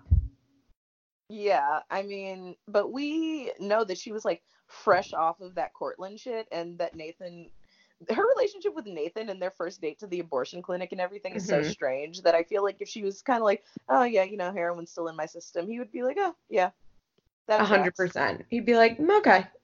The whole thing was just so sketch. He was definitely along for the ride no matter what. He's like, I don't have to do the heroin. Who gives a shit? Yeah, he's like, do you see this nice apartment I'm living in? I just got out of that last apartment that I was living in with a girl I didn't want to be with anymore. I'm raising her kid. Yeah, and now Janelle Janelle's paying everything. He moved in, he had 2 couches. So, like, I'm up, baby. Yeah. He had been evicted a couple times. He was like... He was just trying to figure out how to make her spend that heroin money on him. Like, that was the priority. And then, like, 8 months in, Nate was like, this was a bad choice. I've made like a almost huge everyone mistake. who's gotten with one of the teen moms has like felt that way. Yeah. Tyler King, Andrew Glennon, like, Jeremy Calvert. Like, whoops, not worth it. The list goes on. Yeah, whoopsie. Like 8 months to a year, and they're like, oh fuck, I didn't know, this isn't worth it. Yeah, bad idea. Oops. So after Janelle has to go to jail, Nate goes up to Barb's house. I'm not really sure why he goes there. And this is an iconic teen mom scene, though, on Tumblr. Yeah. This was, like, reblogged 5 zillion times. Yeah, why he didn't just call her. But Barb is like, where's Janelle? And he's like, well, I've got bad news and I've got good news. The bad news is Janelle's in jail. The good news is she'll be back in 2 days. Yeah, like, and he also had, like, what did he have? Did he have, like, a nice cafe coffee in his hand? Like, yeah. So it's just like, I guess you stop to eat your feelings after you found out your like new love interest is locked up. The way it's days, you were like, let me go, just like sugar and carb up. The way it's memed on Twitter or on Tumblr back in the day was like, the bad news is Janelle's in jail. The good news is I had time for a latte. Yeah, like that's the one that I've seen reblogged a million times of him just walking through the door, frap in hand. Yeah, also I'm like a little confused by the timeline because if she went right into jail, but then she gets out on Wednesday, like they didn't go to, it must have been a Monday they went to court, not Sunday. And that day, like, I don't know. But Nate goes, you want to come with me to pick Janelle up on Wednesday morning at 9:30? And Barbara's like, I have a fucking job. Like, that was peak, like, I have to go to work. Like, no, I can't hang out on Wednesday. Then right after she said that, Nathan repeated, like, oh, you have work? Yeah. Nate's like, oh, I've been quit my job. Like, now I'm Janelle's boyfriend. He was probably sitting there genuinely trying to figure out, like, why the fuck do you have a job? Yeah, like, we're all living on MTV, bitch. Like, what are you doing? The cameras are here, bitch. Like, that's why he always felt like he could talk down to Barbara, because he thought she was legitimately, like, too stupid to realize that she had money now. Yeah. Barbara is very pissed about this and calls Janelle a little bitch. I was like, ooh. I mean, that's not shocking. This is post, like, My Bitch of a Daughter. That was, like, 16 and pregnant. Yeah, I guess I just haven't seen a scene where Barbara, like, speaks so harshly about Janelle in a while that it was just like, oh, yeah. Like, she just used to talk like that. Like, this is, like, such a weird and random thing, but I had a friend who was from Rhode Island who used to be, like, so deeply triggered when I would watch Teen Mom and he saw Barb on the screen. Because he was like, she is just every piece of the lowest life New England trash that, like, I grew up around. And he just hated the lady, like, absolutely hated her. And I think that, like, the fact that Barbara, like, she's not, like, a lowlife in the way that Janelle is, but, like, I mean, she kind of is. Like, Barbara's a fucking lowlife. Like, Barbara's white trash, like, through and through. And, like, not even, like, I know plenty of trashy people who are good people, but Barb, like, isn't, like, a nice lady or a good mom, like. No, and the thing is, like, I feel like no matter, even at my worst, like, no matter how fucked up I was, like, my mom would never have been like, well, she's a little bitch. You know what like, there's just something so deeply cruel about that language as opposed to being like, I can't believe she fucked up again. I'm so fucking mad at her. Like, even being like, fuck her. Like, fuck this. There's something like very pointed about calling her a bitch. I don't know why. I guess Yeah, maybe it's just because my mom would like never speak to me like that, that it's like, ugh, that's just like such a level of cruel. I think the thing that gets me about it is because, like, not my mom is a wonderful person and a great mom in a lot of ways, but like, I also am not crazy for no reason. Like, it's very much an inherited trait. And like, my mom has said like some wild, wickedly cruel things to me, but it's always been in a moment of like her in an anger fugue state. My mom has like a much sharper temper than I do, which is kind of Hmm. saying a lot. But like, my mom is one of those people that goes full blackout rage mad when she gets mad. Hmm. But like, I've never gotten a like truly like cruel thing out of her in like a moment of like levity and clarity. And like, Yeah. Barbara was pretty Yeah. goddamn calm and just felt really comfortable saying that. I think the level of comfort is the thing that gets it with me. Yeah. Because my Because mom it's an can't even hear me repeat some of the things that she said to me without wanting to like break down and cry. Yeah, I get exactly what you're saying. I agree. There's just, yeah, you're right. It's just it's such a familiar phrase for her. Yeah, and we've heard her call Janelle like a slut and just like Hmm. all of this other stuff. And it's just like, you're calling her a slut because she was getting groomed by like a 22-year-old man when she was 13. There were so many people on Reddit like defending that shit this week. They're Like, like, being what's like, Barb oh, well, it supposed to wasn't do? Barb's fault. She did everything that she could do. And it's like, my mom was a single mother and like was emotionally there enough for me that I wasn't out here fucking like college graduates when I was in the Yeah. 8th grade. Like, I mean, there's not excuses for that for me. Like, I don't know. I would also be very curious to have a real 100% guaranteed timeline of like the traumas in Janelle's life because I think they're a lot more than what we know. Like, I don't think Janelle was putting like a molestation in her book, but I would be pretty shocked if there wasn't one in her past. You know what I mean? Like, and if there wasn't like an early sexual assault. Like, Janelle Yeah, just has like, Janelle is like act is 100% of the type of person that's vulnerable to that kind of thing. To a certain extent, everyone is, but like, I've worked with children for a very long time in my life. I've taken many, many child abuse prevention classes. And the first thing they tell you, like, it's not just like the demographic of like her being poor, having a single mom, but like, Janelle is a kid with fucking issues. She's a kid yeah. who gets in trouble at school. She's a kid with like a Hmm. short temper who like lies a lot. Like, she fits the profile for somebody that like some Hmm. nasty motherfucker in this world could do something to, and like the people in her life wouldn't fucking believe. Yeah. So it's like, I don't know. In my opinion, if your 13-year-old is out like fucking grown men, like it's not about like what you can do in that moment to stop it. It's like, let's talk about what you could have done when this kid was 2 and like start there. Because like shit's been going on. You know what I mean? Like no 13-year-old wakes up and decides like to just start acting like so out of pocket. Yeah, and it's like just so many things, and people will always use the defense of like, well, sometimes you do everything right and your kid still turns out like fucking crazy, and it's And just that like, is okay, but true. life is a fucking numbers game. Also, like, Barbara didn't do everything right. So I don't understand why, like, whenever this comes up, people will bring that up. And that is accurate. Like, there are some kids that are just bad. Or, you know what I mean? Like, there are some parents who really do everything right and, like, bad things just happen. And, like, but the fact is, like, Barbara isn't that parent. And I don't know why that's so hard for people to accept and admit. And nobody's saying, like, Janelle is 100% like Barbara's 100% at fault for Janelle. Like nobody's saying that. But Yeah, Janelle no one's didn't saying come. Janelle is 100% blameless for all of the shit she pulls because XYZ happened to her. But like, I mean, people always like have these long ass rants about like, why can't she just be a decent person? And it's just like, this isn't the excuse, but this is the explanation. And then people are like, Yeah. no, because she should be able to blah, blah, blah, blah. And it's just like, well, yeah, like, I don't know, employers should pay their employees a living wage, but that's not the fucking world we live in. Yeah. Exactly. Um Like, yeah. she also, I mean, then she like says the rightful stuff where she's like she's fucking up Jace's life. Although I thought it was interesting that she said she's fucking up your life to Nate. Yeah, like, has Nate's life become fucked up as a result of Janelle? No, Nate's life has become fucked up because he's a fucking alcoholic. Yeah, thinking about like just the net effect of Janelle on Nathan's life, besides the fact that he has a son who's being like, mercilessly abused at the hands of a swamp monster, that's Hmm. horrific.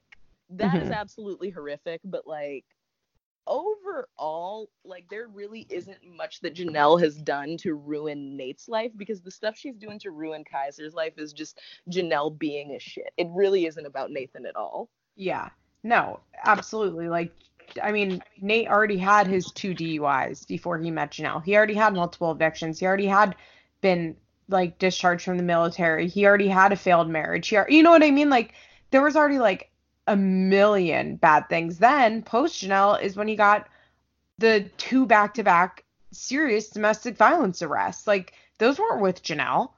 Yeah, those had nothing to do with Janelle. No one told him to just be choke 'em up McGee all around like South Carolina. That insane Being Nathan episode had nothing to do with Janelle. That was all Nate. Yeah, So, Janelle was actually like wildly absent from the Being Nathan episode. yeah, because they had enough with just Nate being a fucking lunatic. He's so crazy.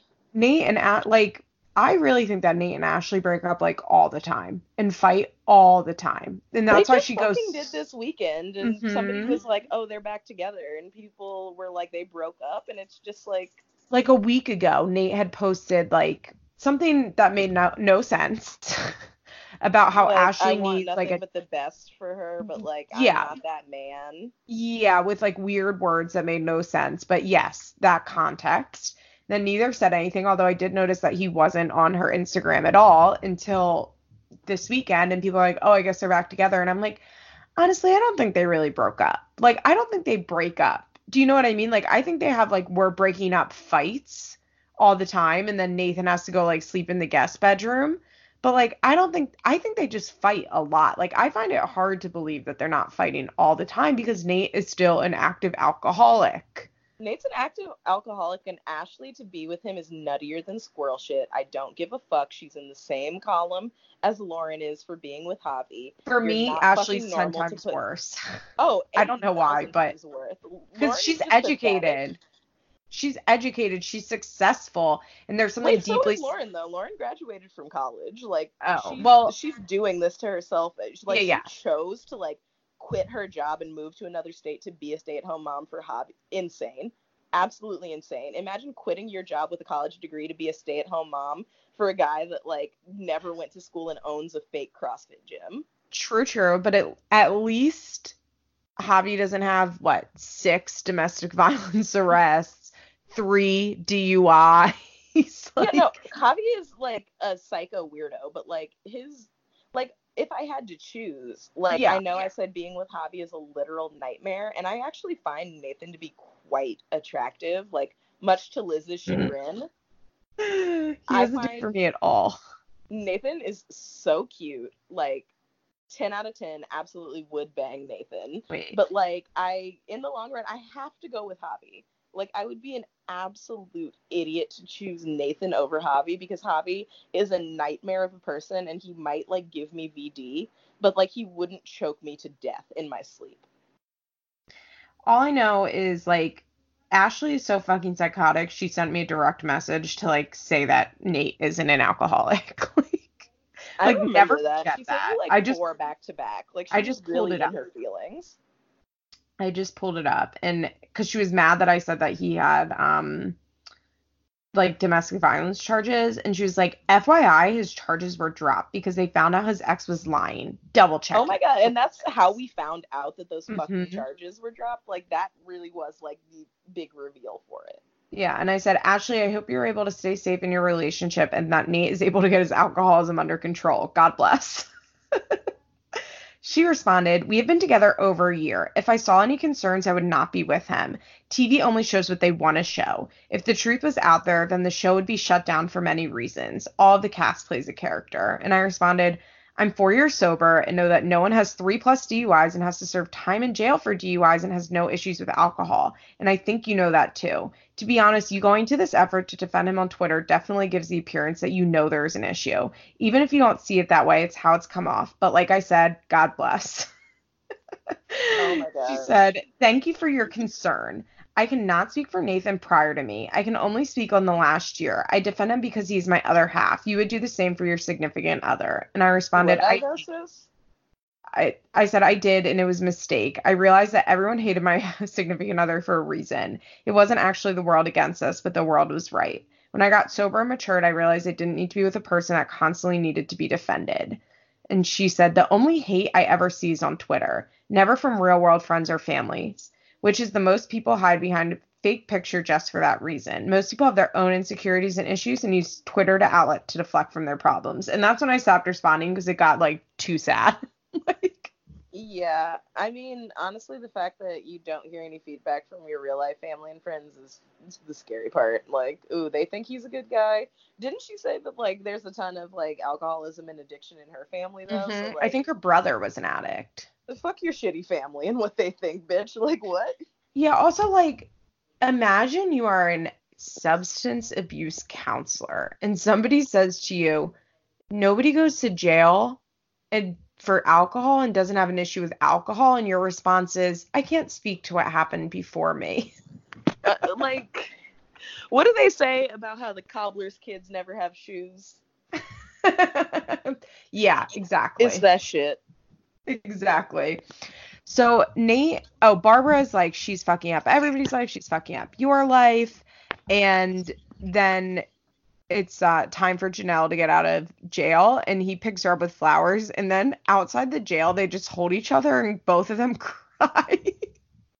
It was 48 hours. It was like one of those things that I watched and legitimately had no reaction to it because I was kind of like, what am I looking at? At first, I was like, is Janelle crying? I was like, oh my God, Nathan's crying too. It would be one of those moments for me where like if I was on a show, like my eyes would meet the camera for a second to be like, are you guys seeing this as well? Like, Of course, Janelle is. By the way, did Nate have a license at this point? Was this I guess this was before Nate's DUI, his third DUI, where he lost his license again.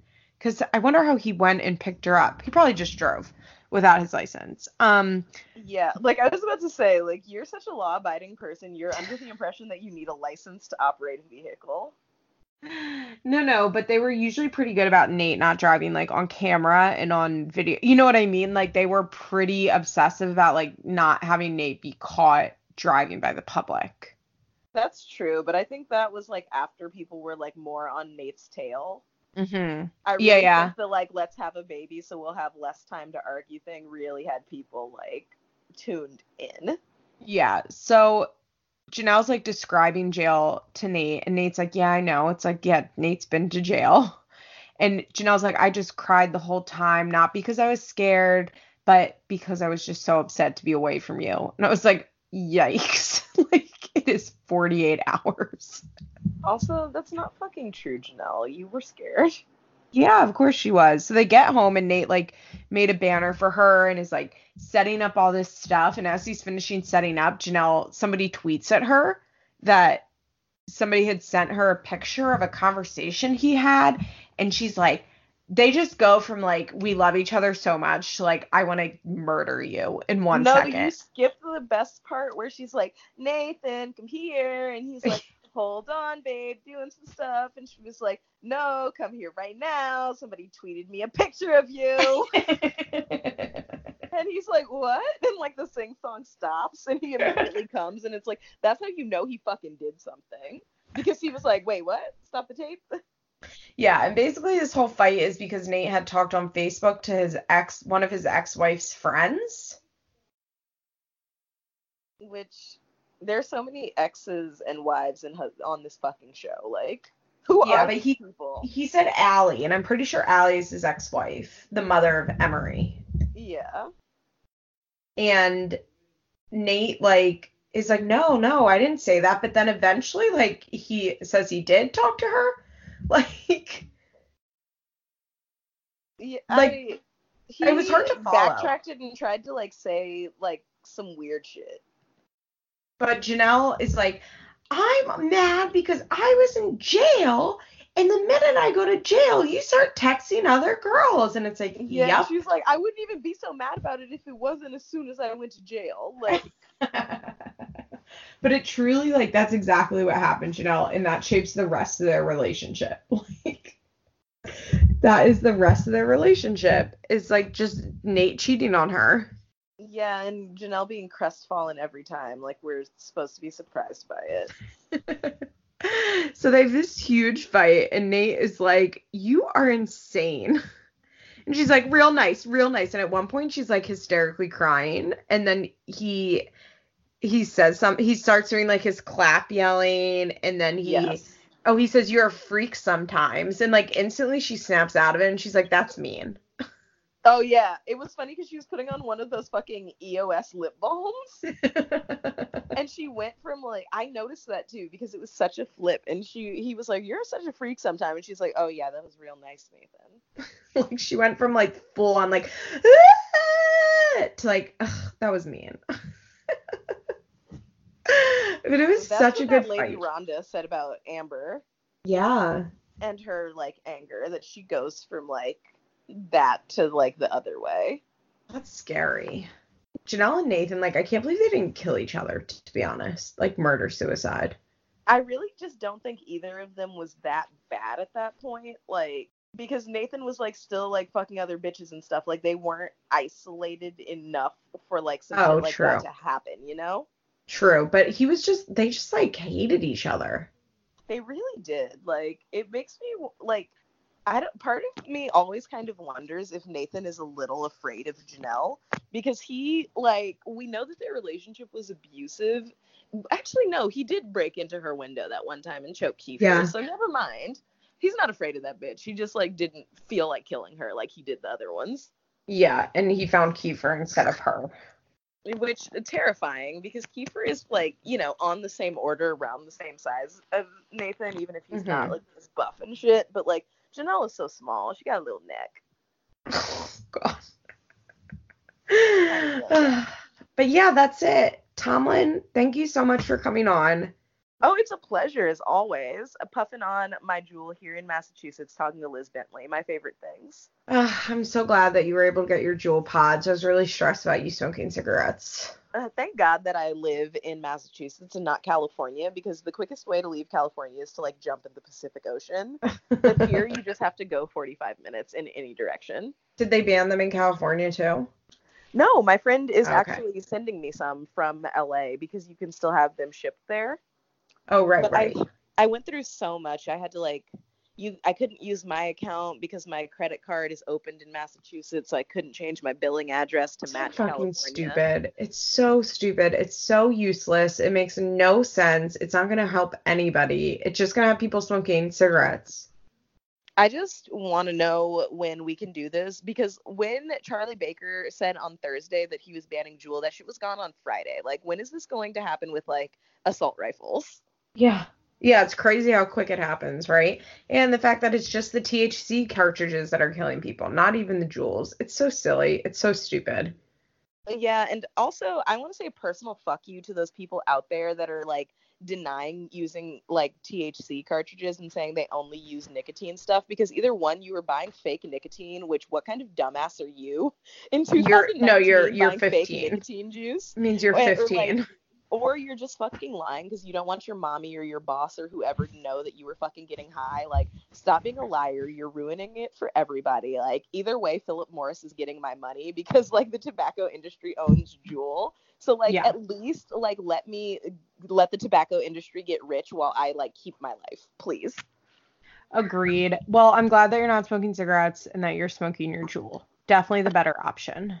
Fuck yeah. And in, 20 years, when they find like some real long-term side effect of like vaping Juul, I'll be satisfied with that. Like, I just want it grounded in data and like real empirical evidence. I agree. All right, Tomlin, thank you so much. Do you want to plug anything? Absolutely.